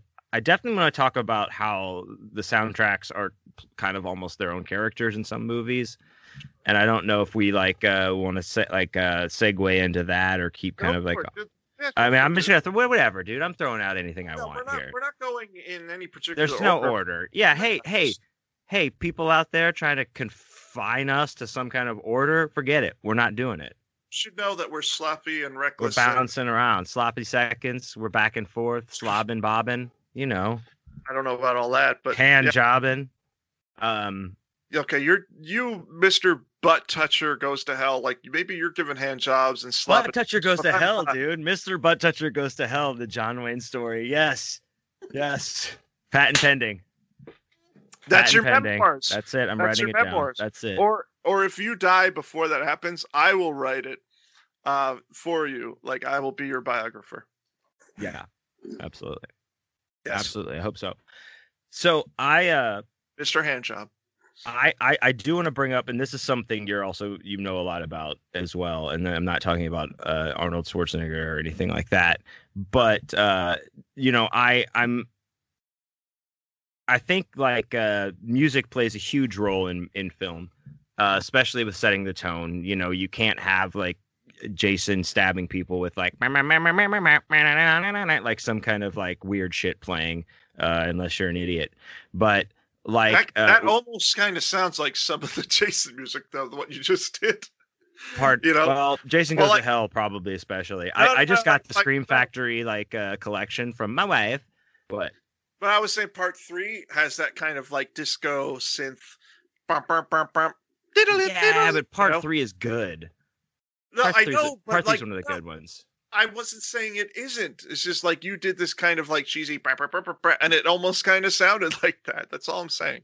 Well, yeah. Well, I mean, imagine like he stabs someone and it's like slide whistles and like shit like that. No, that's gonna change the whole absolutely. tone of what's absolutely right.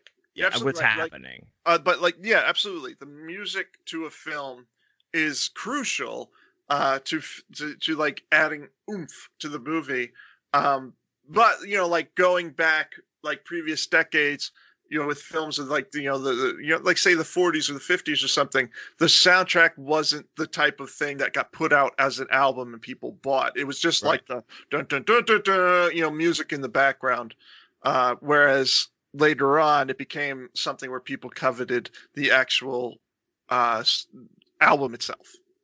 Yeah, and I want to get that soundtrack from that movie where the train is coming at the screen. That first movie that they ever played where the train is coming and the people freaked out because they thought it was a real train. I want to get that soundtrack. I'm looking for it. But no, this became like, I really got into this kind of like hardcore the very first time I ever saw Suspiria. Because that was like when I was like, I kind of it was almost like that was when I first became aware. I was like, man, this soundtrack really is like connected to everything that's happening in this movie. Right. And it's by a band called Goblin. Yep. Who also have done many soundtracks for a lot of Italian horror films. And albums, just albums. Yeah, and they are a band themselves. Yeah, they do their own original material as well. Yeah, they're fantastic. But that record in particular, the Suspiria album, I've listened to many, many times over and over while writing and stuff like that.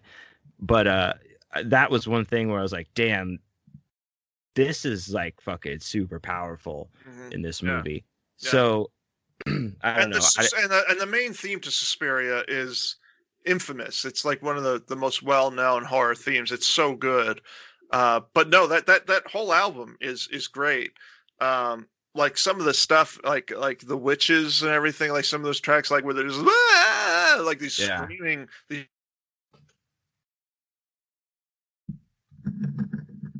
froze. Did I? Oh, okay, you're back now. You're back. Okay, you're back. You said the witches did what? Oh, well, yeah, but like there's like these tracks like on the album that are like the witches and used in the movie where it's just like these women just like screaming these whoa, like these crazy screams with nothing but drums behind it, and it's so like it's very grating to listen to, but it's so scary and spooky sounding. It works so well in the film and totally amplifies it. There's great soundtrack, and of course, as you said, Goblin did many of these soundtracks for Argento films, and Claudio Simonetti, as a solo artist, did stuff for Argento as well. He was, the frontman for Goblin. Well, I mean, I guess you could say frontman. They didn't really have like a lead singer or anything, but no, yeah. And they toured not too long ago, like maybe within like 7 years ago, 6 years ago. They did a whole tour. They still tour, absolutely. Yeah, they're more popular than ever. Horror fans absolutely love Goblin. They're second only to John Carpenter when it comes to like the scores and everything of the day. Yeah. So I would probably agree with you on that. You'll definitely see a few Goblin shirts at horror conventions. I have one myself. I have a Goblin shirt. I've worn it at the conventions. That's where I've seen it. There you go. No. But let's talk a little bit about our own personal relationship with soundtracks, because we could go on forever with the history of soundtracks. But I think we should talk about how we ourselves got into them and listening to them and how that affected us. So, okay. Do you want to go ahead with that, or should I? I mean, I'll say like one of the first songs in a movie that I remember being like, "Fuck yeah, dude," was the original animated Transformers movie, "You Got the Touch," by White Lion, I believe. Oh my god! No, Stan Bush. It says, "You got the touch. You got the power. Dun, dun, dun, dun. And I'll never forget, dude, my cousin took me to that movie. He was supposed to take me to that movie, and he did, and he like took me to the theater. I think he was like 13 at the time. What the fuck was the point of that? He was supposed to take me to that movie, and he did. No, but listen, like, because he took me, and he like, we sat down in the theater, and then before it started, he's like, hey, I gotta I'll be right back. I gotta make a phone call or something. Like, he was just gone the entire movie, and like came back at the end and sat down. Like, how was it? And like, it's good. Let's go. Like, it was one of those type of deals. What did he do? He went to see an actual good movie, or he either went to, that, or he met his girlfriend or something. I don't know. Go fuck the popcorn girl in the. Maybe he had his girlfriend meet him there or some shit. I don't know, dude. Maybe he went out back and just got high as fuck. I don't fucking know. It didn't matter because I sat there and watched that movie and cried. Like, they kill Optimus Prime. He dies. I'm crying, dude. You got the touch. You got the power. Like, that was like really like that was a great soundtrack for me. Okay. That you didn't feel that? You didn't like that movie? I never cared. You were too old. Probably, yeah. I never cared about Transformers. Never mattered to me. Oh, okay. Well, it just didn't. It just didn't. I'm not saying there's anything wrong with it. I just didn't. Never cared. Transformer. I had a couple of toys, but I never really cared about it. Yeah, well, like I was thinking more later on in life. Like there's definitely was music that affected me as a kid. Like the John Williams scores for the Star Wars movies and stuff like that are so powerful and good. But I think the first score that really enthralled me was Danny Elfman's score for Batman '89. Like, like he's on my list. Yeah, like that was the one that I think I was 12 that summer. And I think that was the one that really like pulled me in, where it's like what I started to do is I would put my radio up to the TV and tape the songs. Like when I was watching the movie, like I remember taping like the themes from Rambo First Blood Part 2 and Beetlejuice and stuff, like just putting the fucking recording like from the cassette tape pressed up to the TV and listening to it that way. Cobra, like other movies like that. Yeah. You know what? I did the exact same thing. You know what I would do it with? Episodes of the Golden Girls. Oh my God. Because I could listen to them at night when I was scared of Freddy Krueger, and that would help me to fall asleep. Jesus fucking Christ. You are the biggest pussy in the world. I know. You taped the Golden Girls on cassette. So you can listen to old women talk to comfort you when you were scared of Freddy Krueger. Yes. Wow. Yeah. I also did record like movies. I would record a whole like Back to the Future, Teen Wolf, and I would just listen to those at night, like on my Walkman while I was going to sleep. Like, in this whole time where you were listening to the Golden Girls to protect Freddy Krueger, I just want to ask, did your mother hold your dick when you pissed? Not at that point. She was done doing that. Damn. She was done doing that at that point. She was still cutting up your steak for you, though. Yeah, and she would stand outside the door while I was holding my dick to make sure, in case anything went wrong. Make sure that ghoulies didn't come out of the toilet and eat your dick. Yeah. Hey, don't say that. Don't even bring that up. Yeah. Don't bring up. It's still. My mom's not here right now. Right? It's still a fear. Yeah, you've got Katie to do that for you now. And she won't. And she doesn't take me seriously. She doesn't believe me that the ghoulies are out there. All right, so I want to say like as I got a little older, and I got more into like I was always writing little stories and stuff when I was a kid. Like I wrote little short stories and everything. Like from the time, like before I was even 10 years old, I wrote short stories. But when I got to be about 14, I got really into it and was writing these long stories and stuff. And listening to soundtracks really filled my mind with visions. And I got really into Elfman. And listened to I bought the soundtrack to Edward Scissorhands and Beetlejuice and all these other ones, some of them which I still have on cassette tape, and would just listen to them. And I would not listen. I would not think of the movies at all. I would not think of Edward Scissorhands while listening to the soundtrack. I would come up with my own stories in my mind based on the music. So that became a huge influence and the impetus for a lot of my original work that I came out with at that time in my life. Was that something that you got into as well?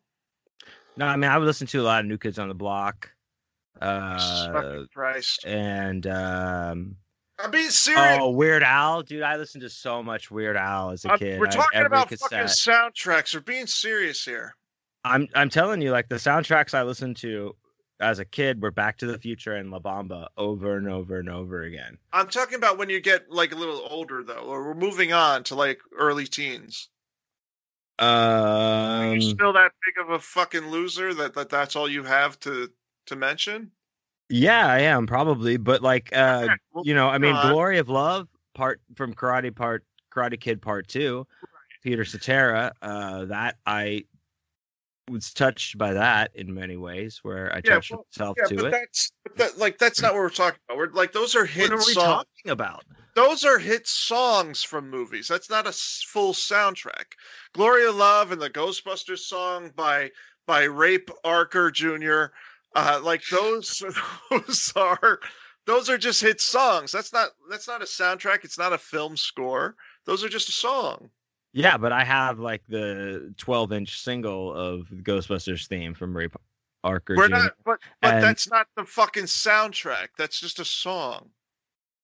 Okay. I listened to you know, those are the ones I listened to. I don't know. Like when I write older, I listen to like all the Goblin shit like a ton of times, you know. Sure. Okay. Yeah.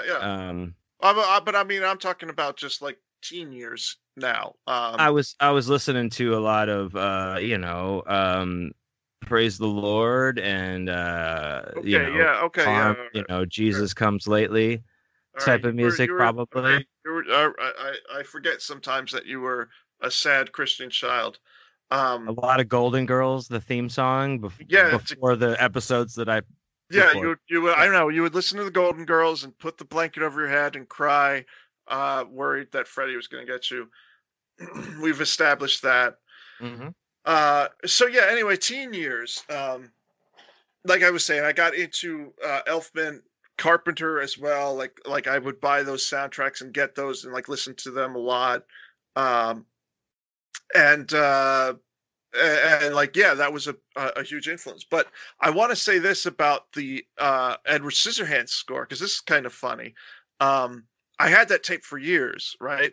I got it when I was like 13 or 14 when that movie came out, and I got the score, and I loved it. I listened to it all the time. I came up with all these cool stories listening to it.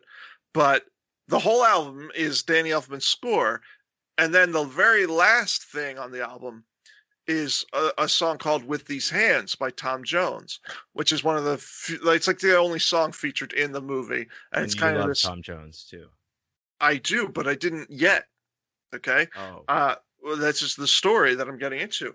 So I had this album, and like I would listen to the whole thing, and like I said, that song's at the very end, and it would start off, and it was like, you know, like him singing, "Oh, with these hands," and I always turned it off. I never listened to it. Yeah, I'm like 14, 15, and I'm like, what the fuck is this? But then one night, you know, when years later, I'm like 16 or something, and my buddy Creston shouts out, like he and I did an enormous amount of LSD together. And we were listening to the Edward Scissorhands soundtrack for some reason, because like, you know, we would like trip on acid and we would just kind of like listen to these themes and just kind of like zone out. And at the end of it, Tom Jones's "With These Hands" comes on, and we're listening, and like we just get lost in the song and like the power of Tom Jones's voice. So here we are, two like 16-year-olds in the 90s, tripping on acid, blasting Tom Jones, and just tripping out on this like love ballad by Tom Jones. It's just utterly fucking absurd, but it's the truth. Like, and like from this to this day, like what happened is like we became very attached to that song. That was like our acid song. And it's a love song by Tom Jones from the 60s. And we would listen to it all the time when we tripped on acid. We would put on that song specifically. To this day, if I put on With These Hands by Tom Jones, I get these weird like acid flashbacks. I get like these kind of like weird tingles that are like really uncomfortable. Like I can't listen to that song because we listened to it so much when we were tripping on acid that it gives me this kind of like reaction. You know, it's like this weird after effect. Wow. Yeah, of all songs, not Pink Floyd or The Doors, it's fucking Tom Jones's love song With These Hands. Like that gives me a fucking acid flashback. Isn't that ridiculous? No. What do you mean? No, it's fucking absurd. Come on. It sounds absurd, but I'm just saying, like, to me, like, yeah, you can have like a weird association to something like that, and that could take you off. To me, like, maybe the general public would think it's absurd. Don't take away from my funny, crazy story. I'm not trying to.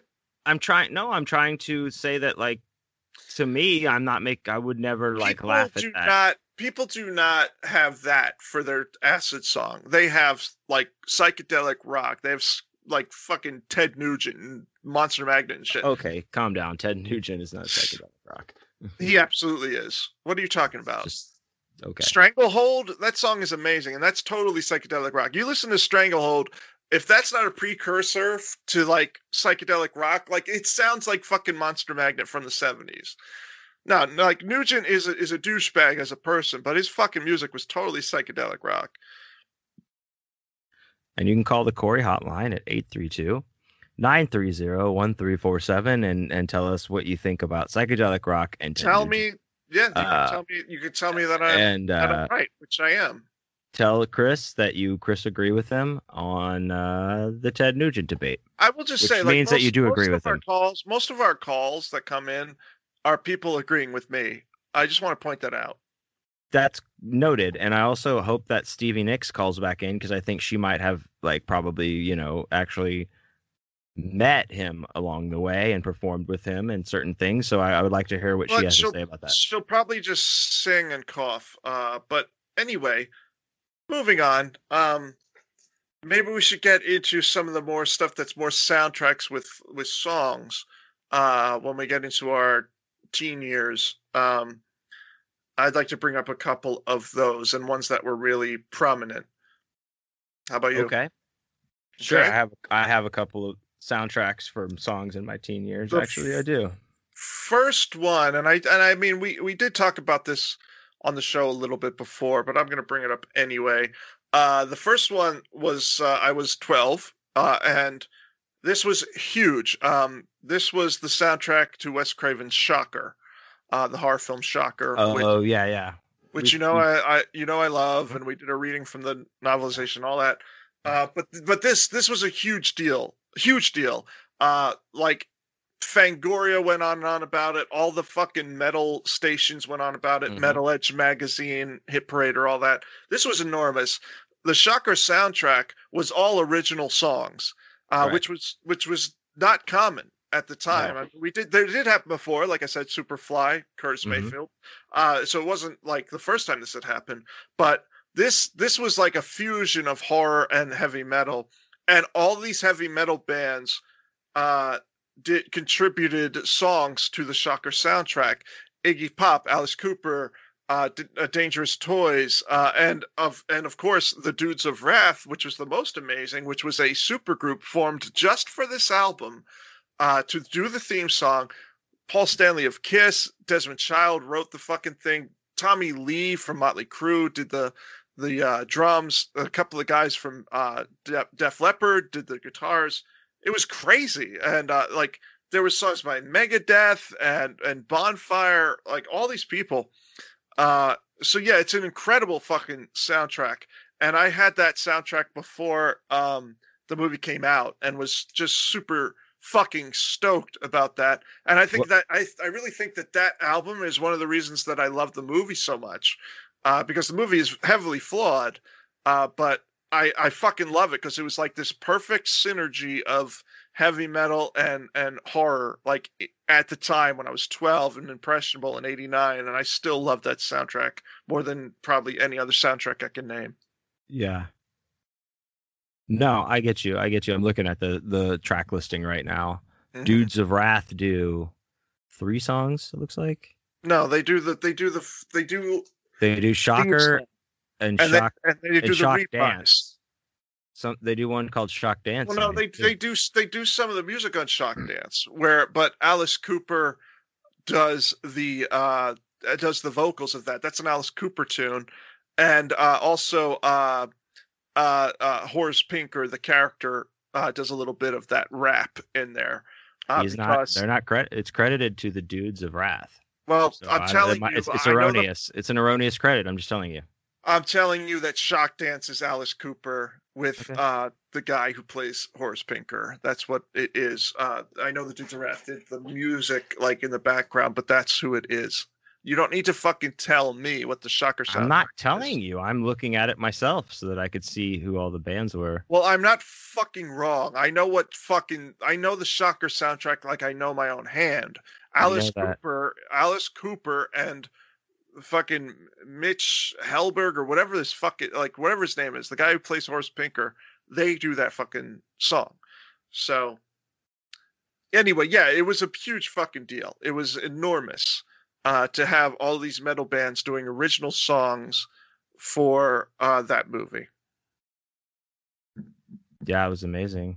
Even now, like I don't think that was ever done again, like where all these metal bands came together to do a fucking album for a horror film. You know, like there was instances like I would say like in modern like failings of this, like the Queen of the Damned movie, which in the Anne Rice series of vampire movies was done like by all new metal bands, and actually like Jonathan Davis did the singing for the character, and that movie is garbage, like on a shit stick of fire.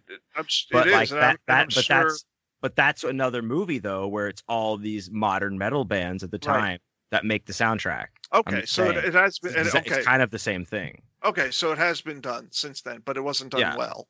It wasn't done well. Right. Yeah, it was terrible music and a terrible movie. Yeah. Movies so bad. Whereas in '89, metal was at its absolute best, and so there you go. Well, and Shocker's bad too. We've talked about it. It's not. No, the Shocker's not a great fucking movie, but it's better than Queen of the Damned. I'll tell you that. Oh yeah, I'd rather watch Shocker 100,000 times in the moment before I die and go to hell than watch Shocker, Queen of the Damned once and go to hell. Yeah. Shocker is not great, but it's not terrible either. It's definitely heavily flawed, but it's a fun movie to watch. There's a lot of great visuals. It's funny. It's just like a great throwback to the 80s slasher boom. I really love Shocker, as you know, but I at the same time I can admit that it's not a good movie. Whereas you think Once Upon a Time in Hollywood is a good movie, despite the fact that it's terrible. You can like it, but you should admit that it's terrible because it is. I don't think it's terrible. I think it's it's a good movie. Anyway, you know what? Yeah. Speaking of Tarantino, that brings me to another soundtrack, which was a big deal to me. A big. Okay. I also have one as well, but you go first. Well, Tarantino disowned this film because he wrote the screenplay for it, but the movie was changed so much that he disowned it. And I'm talking about Natural Born Killers. Yeah. But I'm not going to get into there's a lot I could say about the film, pro and con, but I really want to talk about the soundtrack because the soundtrack was a big deal for me growing up. It was mixed by Trent Reznor of Nine Inch Nails, but it has many, many, many different styles of music, many different bands, and really introduced me to a lot of stuff I was not very familiar with. This was my introduction to Leonard Cohen, which it became very important to me. It also had songs by, L7 and I think. Jane's Addiction and stuff, but it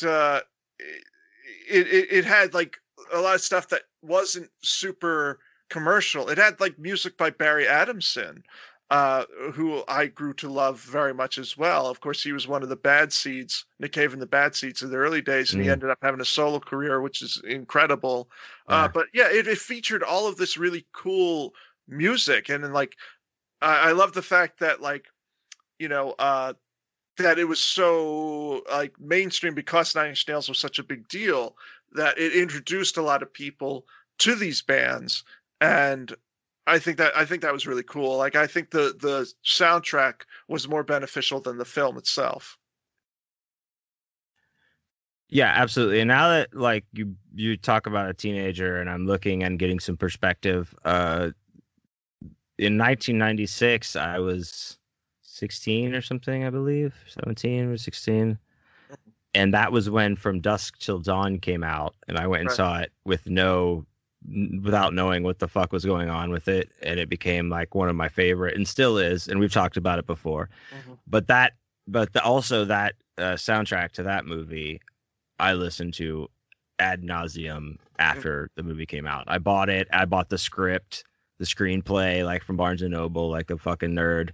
And but man, like it's got a great soundtrack, and a lot of the songs are done by Tito and Tarantula, who also play the band in the movie.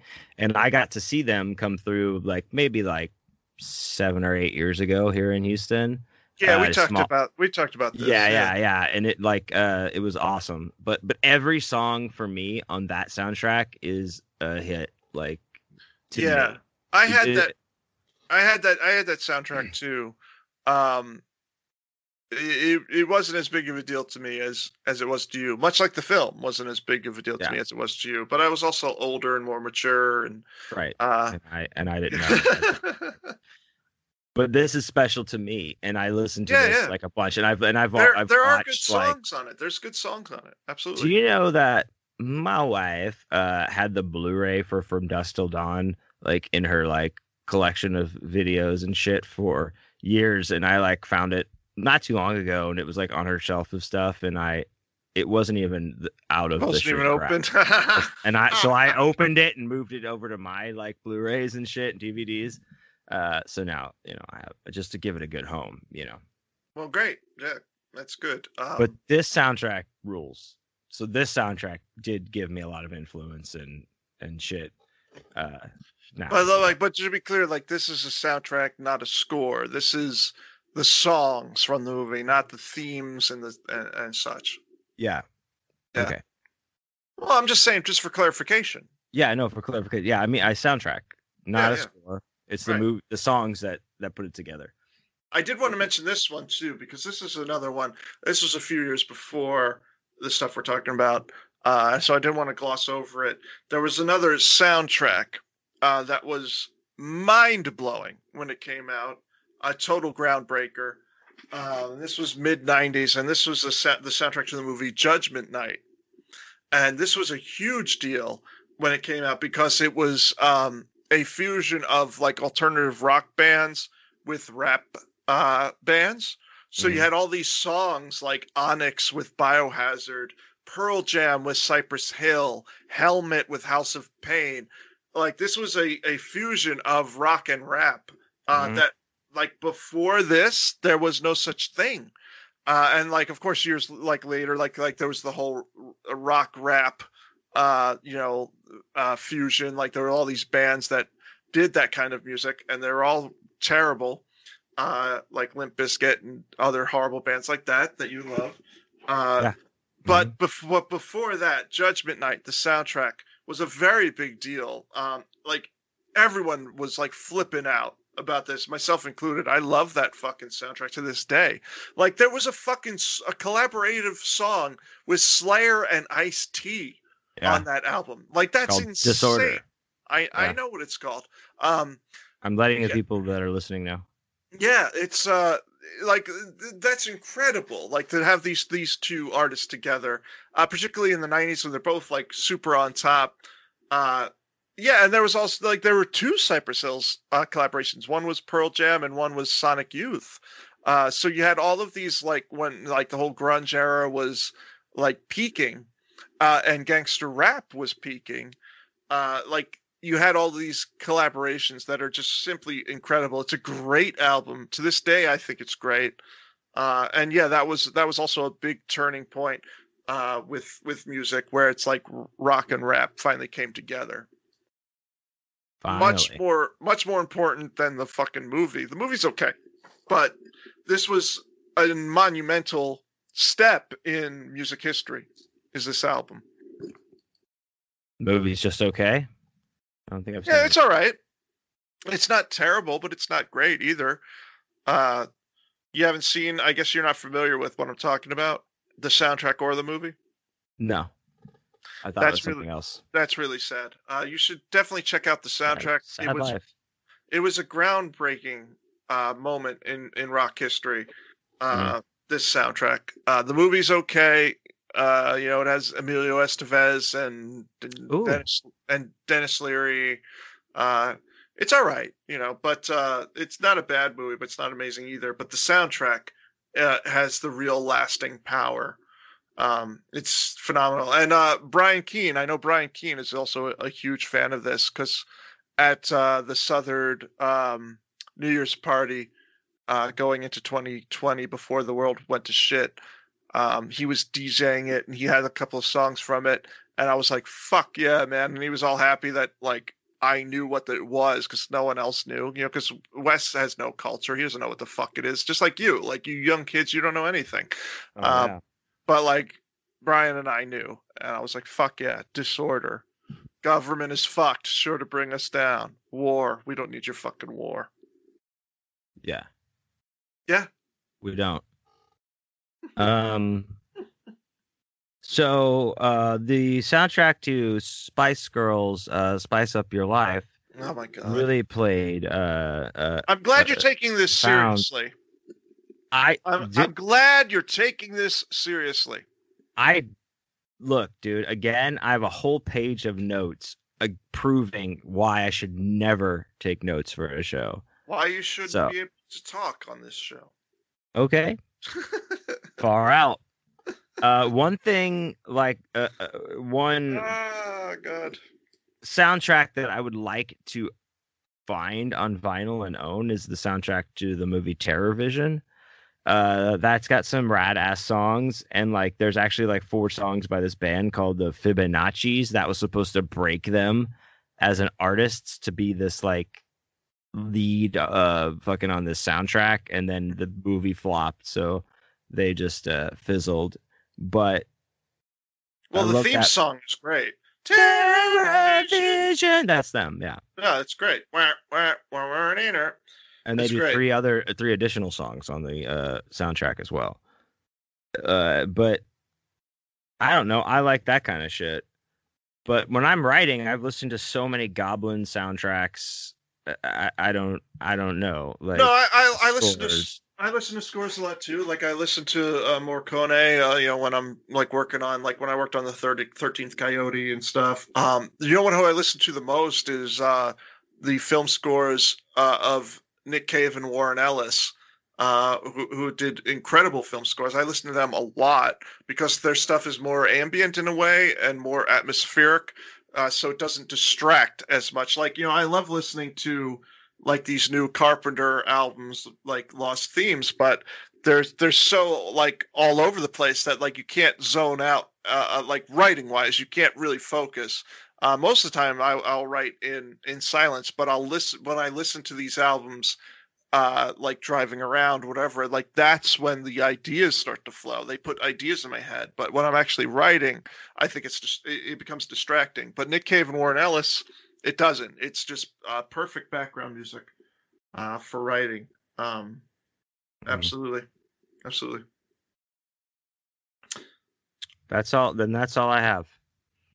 Ray Parker Jr. I like Empire Records. Yes. That has nothing to do with what we're talking about, I guess. I wrote like a bunch of stuff about Ennio Morricone, Danny Elfman. Yeah. So. Well, go ahead. Say stuff about them. I like all of those soundtracks. Great. I had a tape when I was about 14 of Danny Elfman. It was a compilation actually called Music for a Darkened Theater, and he ended up coming out with 2 of them. But the first one I had was really cool because it was themes from different movies. So you had like music from Pee-wee's Big Adventure and Batman, but it also had was lesser known stuff. It had music from like Hot to Trot, like that movie with the fucking horse and everything. Like it had all this different stuff, and that was really good for me. That really like helped expand my mind creatively in many ways. But yeah, like there's like it still happens to me where there's like a movie and I hear songs from it and I go and I search, like find out what the songs were that were used, and sometimes I get familiar with new bands from movies. So there's definitely value in soundtracks even to this day. And yeah, like there's a lot of there's many film scores that I love that I listen to. As far as writing goes, but I do want to mention, like, although Shocker was like the soundtrack that had all these metal bands collaborating, there wasn't a horror movie metal collaboration, and metal plays a huge part in the story. The '80s horror film Trick or Treat, which is absolutely amazing. I mean, the movie has Ozzy Osbourne, Gene Simmons in it and everything, so it's very much about heavy metal. But the soundtrack is by a band called Fastway, and they did the entire soundtrack for the film. And the movie is about a heavy metal star who comes back from the dead using Satanism, and his name is Sammy Kerr. And so like, of course, like there's all these like scenes with Sammy Kerr singing and rocking out, and all those songs are done by Fastway. And it's funny because Fastway was more of a hard rock band, so like any of their other albums do not sound the way the Trick or Treat soundtrack does. Like that soundtrack sounds like 80s metal, like hair metal. And it's a fucking incredible soundtrack. It's so fucking good. It's one of the best. I love it. And anyone with any taste loves it. But, it's funny. Like, you think of it as more of Sammy Kerr as opposed to Fastway, because Fastway is so vastly different from the album that they made for this. And it's funny, like, my good friend Tangi, who everyone who's listening to the show knows about Tangi by now. Tangi. Yeah, like anytime we're hanging out and partying, she's always like, put on Sammy. She always refers to it as Sammy, who's the fictional character who sings the song. But she's like, put on Sammy. She loves it. She loves that album. Put on Sammy. She's like, put on Sammy, put on Sammy. Yeah. Great fucking album if you're into 80s metal. And if you're into 80s horror and you don't know this fucking movie and this soundtrack, you're doing something wrong. So. Well, there you go. And I'm guessing you don't know what the fuck I'm talking about. No idea. Yeah. But I am on notice, so. You really should watch that movie, Trick or Treat. It's fucking incredible. It's a great 80s horror film. You have like a plaque like in your house, don't you, about it? Like No, but I do have the poster for that movie in my house. Yeah, that's what you have, yeah. Yeah, I have the poster, the VHS cover, actually, which I like better than the movie poster. The VHS cover for Trick or Treat is framed in my house, yes. Yeah. Because it's great. That's how good it is. That's how good it is. I'm going to watch it. Where can I watch it? I don't know. Just buy the fucking DVD, because, like, you need it in your life. From where? You're a horror fan and you're a rock star. You should know this movie. Like, where do you buy it? Where you buy a DVD of this movie from? Wherever you buy DVDs. Like, what the fuck? Like, go on Amazon and buy it. I don't buy DVDs. Well, you do now, motherfucker, because you need this. I buy Blu-rays now. Like, if I'm gonna buy anything, well, get the fucking Blu-ray. I don't know. Just see the fucking movie because it's fucking incredible. Yeah, like Greg and I are going to kick your ass if you don't watch this movie soon, because Greg loves that movie too. And so we're going to beat your ass. Okay, first of all, go White Sox. Greg is not kicking anybody's ass, especially not mine. He would totally kick your ass. I'm just saying. I'm sorry, he would not. You've seen me naked. He would. Why? Is he a bitey, gougey guy? Is that what we're talking about? You know why? Because Greg has been in many fucking fist fights. Greg has been in juvenile hall. Okay, you've never been in a fight in your life. Greg would kick the shit out of you. I love you. You know that. You're awesome. But Greg would beat your fucking ass. I'm sorry. Well, we'll have to see because I know he's been fighting his son on the lawn for a couple of years now. Yes. Getting ready. He's been ready to. He's gonna. And I hope he brings it because I've been training as well. And now I'm throwing down the gauntlet. You didn't know that? I've been out here like I traded this whole room so that I could have a punching bag and shit. I've been doing sweep kicks. I'm ready, dude. Like Greg looks like the typical 40-year-old dad because he is, but he's had a fucking tough life, man. He would beat your. He's had a tough life. He has. Well, he Greg, has. You don't know, dude. Greg, I don't want to do this to you, but apparently Chris wants you to kick my ass. So. No, I'm just saying if it came down to it, he would beat the shit out of you. I don't know, dude. Maybe I'd wear him down. Maybe I could wear him down, like get him tired and shit. Yeah, by crying because he punched you once. You'd be on the ground. And he'd be like, "Oh God, I'm tired of this," and he'd walk away. I can't believe I drove 26 hours to come see you. I'm just saying, by your own admission, by your own admission, like you've never been in a fight. Not a real one, but I've avoided it because I'm you're a chicken shit pussy. Because I'm a tough motherfucker. Because I'm a pussy. No, I'm kidding. You know I love you. I'm kidding. I'm just saying, Greg's been in a lot of fucking fights in his life, so he would probably beat you. Like if it was down to a bet, I would bet he'd beat you. All right. I would. Okay. You may be in better shape. I'll give you that, but that doesn't mean you know how to fight take a punch. I'm on a cleanse, so it's one of my New Year's resolutions. We cut it from the original New Year's show. Yeah. I'm trying to find this fucking movie. What movie? Trick or Treat? Yeah. Oh, it's great. You need to watch it, or else Greg's gonna beat the shit out of you, as I said. Oh man, dude. All right, here's what I'll do. We'll do a GoFundMe to pay for Greg to fly down to Houston, kick your ass, and kick my ass. Hey, you know what? All the proceeds go to charity. He's in Charlotte, so he could drive. Like it wouldn't. I'll be in Charlotte in like 2 weeks. Okay, perfect. Greg, come see me at Mad Monster Party. I'll let him know. And he'll come kick your ass.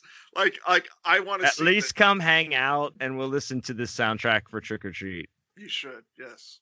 Mm-hmm. And I'll kick my own ass. I'm sure. I've done that before.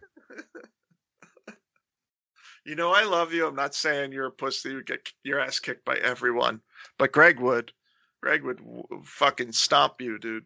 Yeah, he would. He would. I'm glad you admit it. Stomp me to stomp town. Like.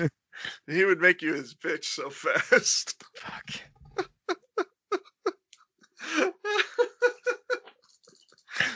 I'm just saying, dude. I'm proud we are of all of them. I'm just saying he's had a fucking rough upbringing, dude. He's tough. I know he's a tough guy. Yeah, fucking guy lived on the streets, dude. Lived on the streets. Dad's dick is huge.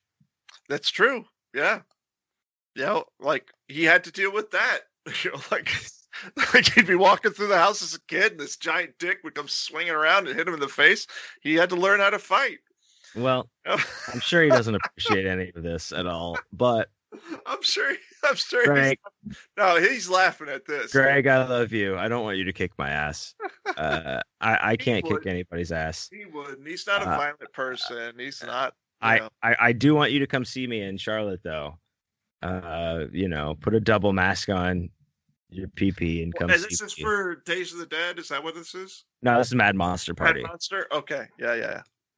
All right. I'll let him know. All right. I'll let him know. Please, Greg. So we'll take pictures of each other. We'll take pictures of our dongs and send them to you.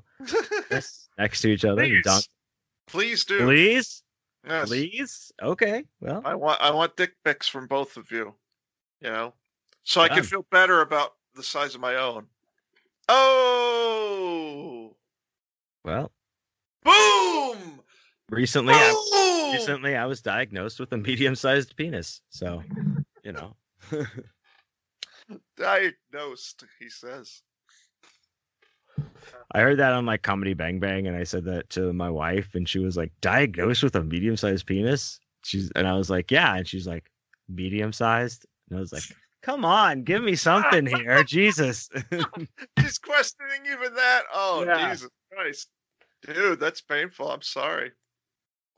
That's all right, dude. I'm a grower, not a shower. Okay. And I go to the Korean spa and take all my clothes off and show my grower to everyone. And I know not. you've mentioned that. Yes. Yeah. Mentioned that you like to sit naked in water with a bunch of other guys. Very relaxing, dude, at a spa. Yeah, that sounds awesome. Just it is awesome. With other men and sitting in a big bowl of fucking male ass soup. It's not. You don't have to think about it like that, dude. But that's what it is. You're sitting naked in a small puddle of water.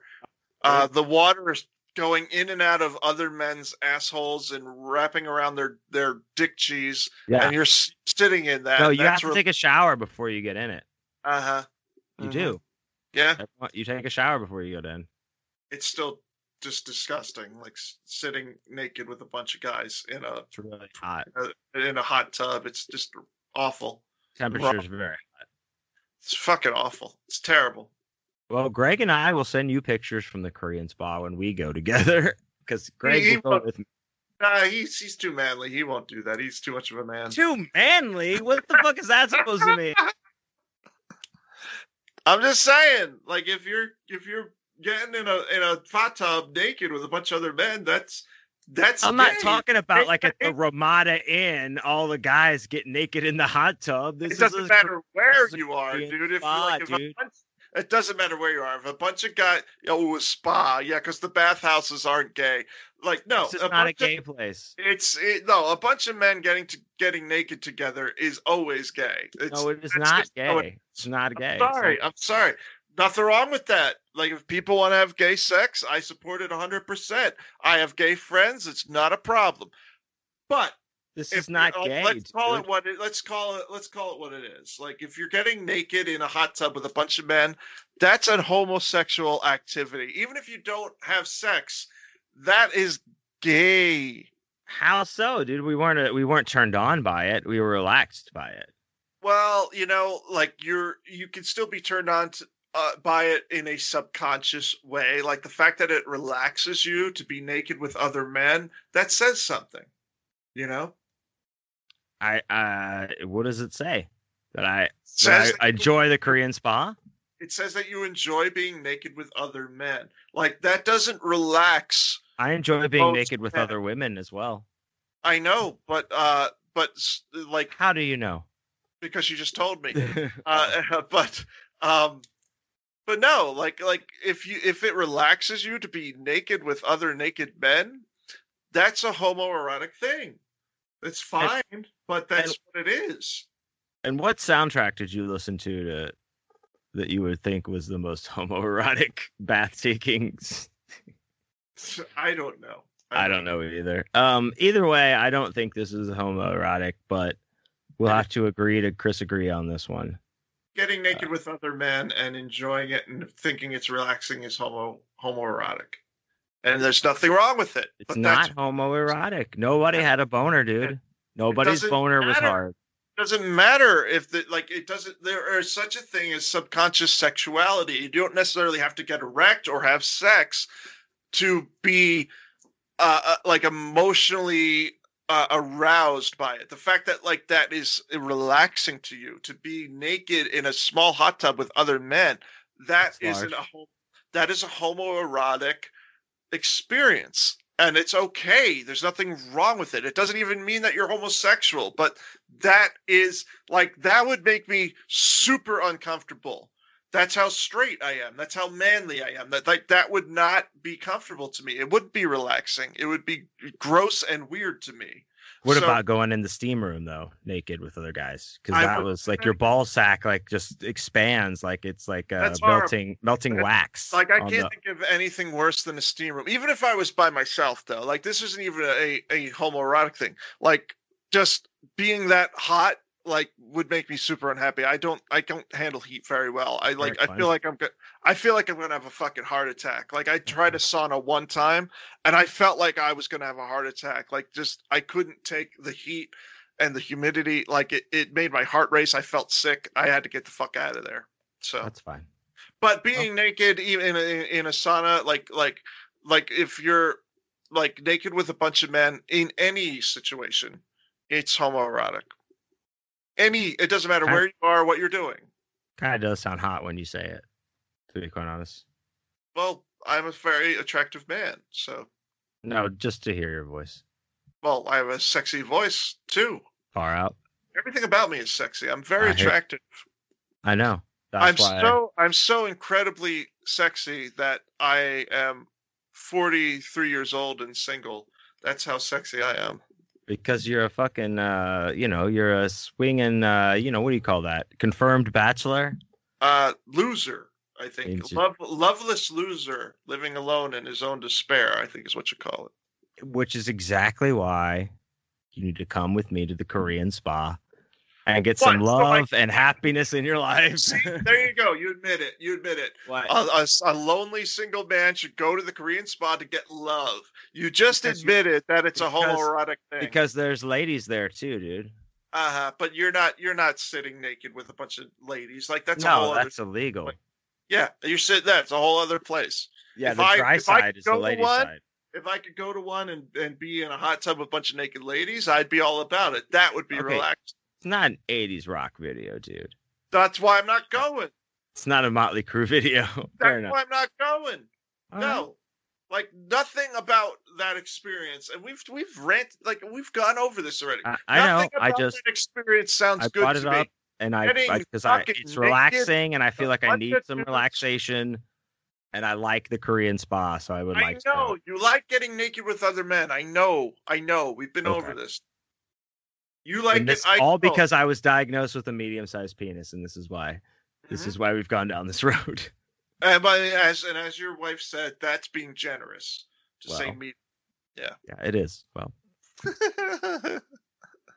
On that note, I think that's a show. All the medium-sized penises out there, wave your hands in the air like you just don't care. Like like and I already explained on the show how you can improve that by tying a weight to your dick and flexing your dick. So there is a solution to this problem. Yeah, I will work on that. Yeah, you will work on that.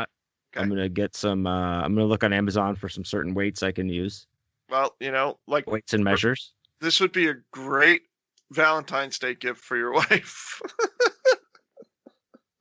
You know what? You're right, and we don't even celebrate Valentine's Day. But let me give to her the gift of me stretching my medium-sized penis into a long, skinny penis. It wouldn't be skinny though, because you'd be flexing it, so you'd be building mass. Oh, that's right, the flex. That's right. You'd be building mass.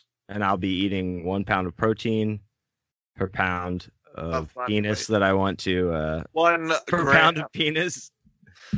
You'd be eating 1 penis for every half an inch of penis that you want to gain. 1 pound of penis. Well, on that note, again, we're just keep hitting these notes. We're great. We're great. We are great. I'm going to listen to death metal tonight, probably until I die. As you should. I'm going to listen to some Carcass, actually. And then I'm going to go find some dudes in a hot tub that I can hang out with and talk to them about it. Well, you enjoy that. I'd rather die, but you enjoy it. Hey, I will see you hopefully in death. In death? What? I don't know. You said you'd see you in death. Okay. I'll see you in death. Only no. I'll see you. Whatever. You know where we are, everybody out there. I'll see you in hell. See you in hell from heaven in death, as I am torn apart by shrieking wraiths of evil. As minotaurs stomp you, yep, you will see me. Smiling from heaven with my giant dick, with a weight hanging. All that flexing. God damn it! And I'll have a shoestring tied around the head of my dick and a fucking 5-pound weight swinging from it. Yep. God. And that's why I'll be in heaven, because the ladies will want me. That's exactly right. It isn't because I lived a true and just life, because that sure isn't true. No, it's because of your flexing weighted penis. Yep. Which doesn't even need it, by the way. I have a giant hog, second only to Greg's dad. The Tri-County area. All right. Well, this is enough for us. Good night, everybody. Thank you for putting up with this. And thank you to my mom. And this far, thank you. We love you. We love all of you. We love all of you. I love Ray Parker Jr. I love Back to the Future. I love Tom Jones. I do too. Judgment Night rules. And I love you. I love you too. Good day. Bye.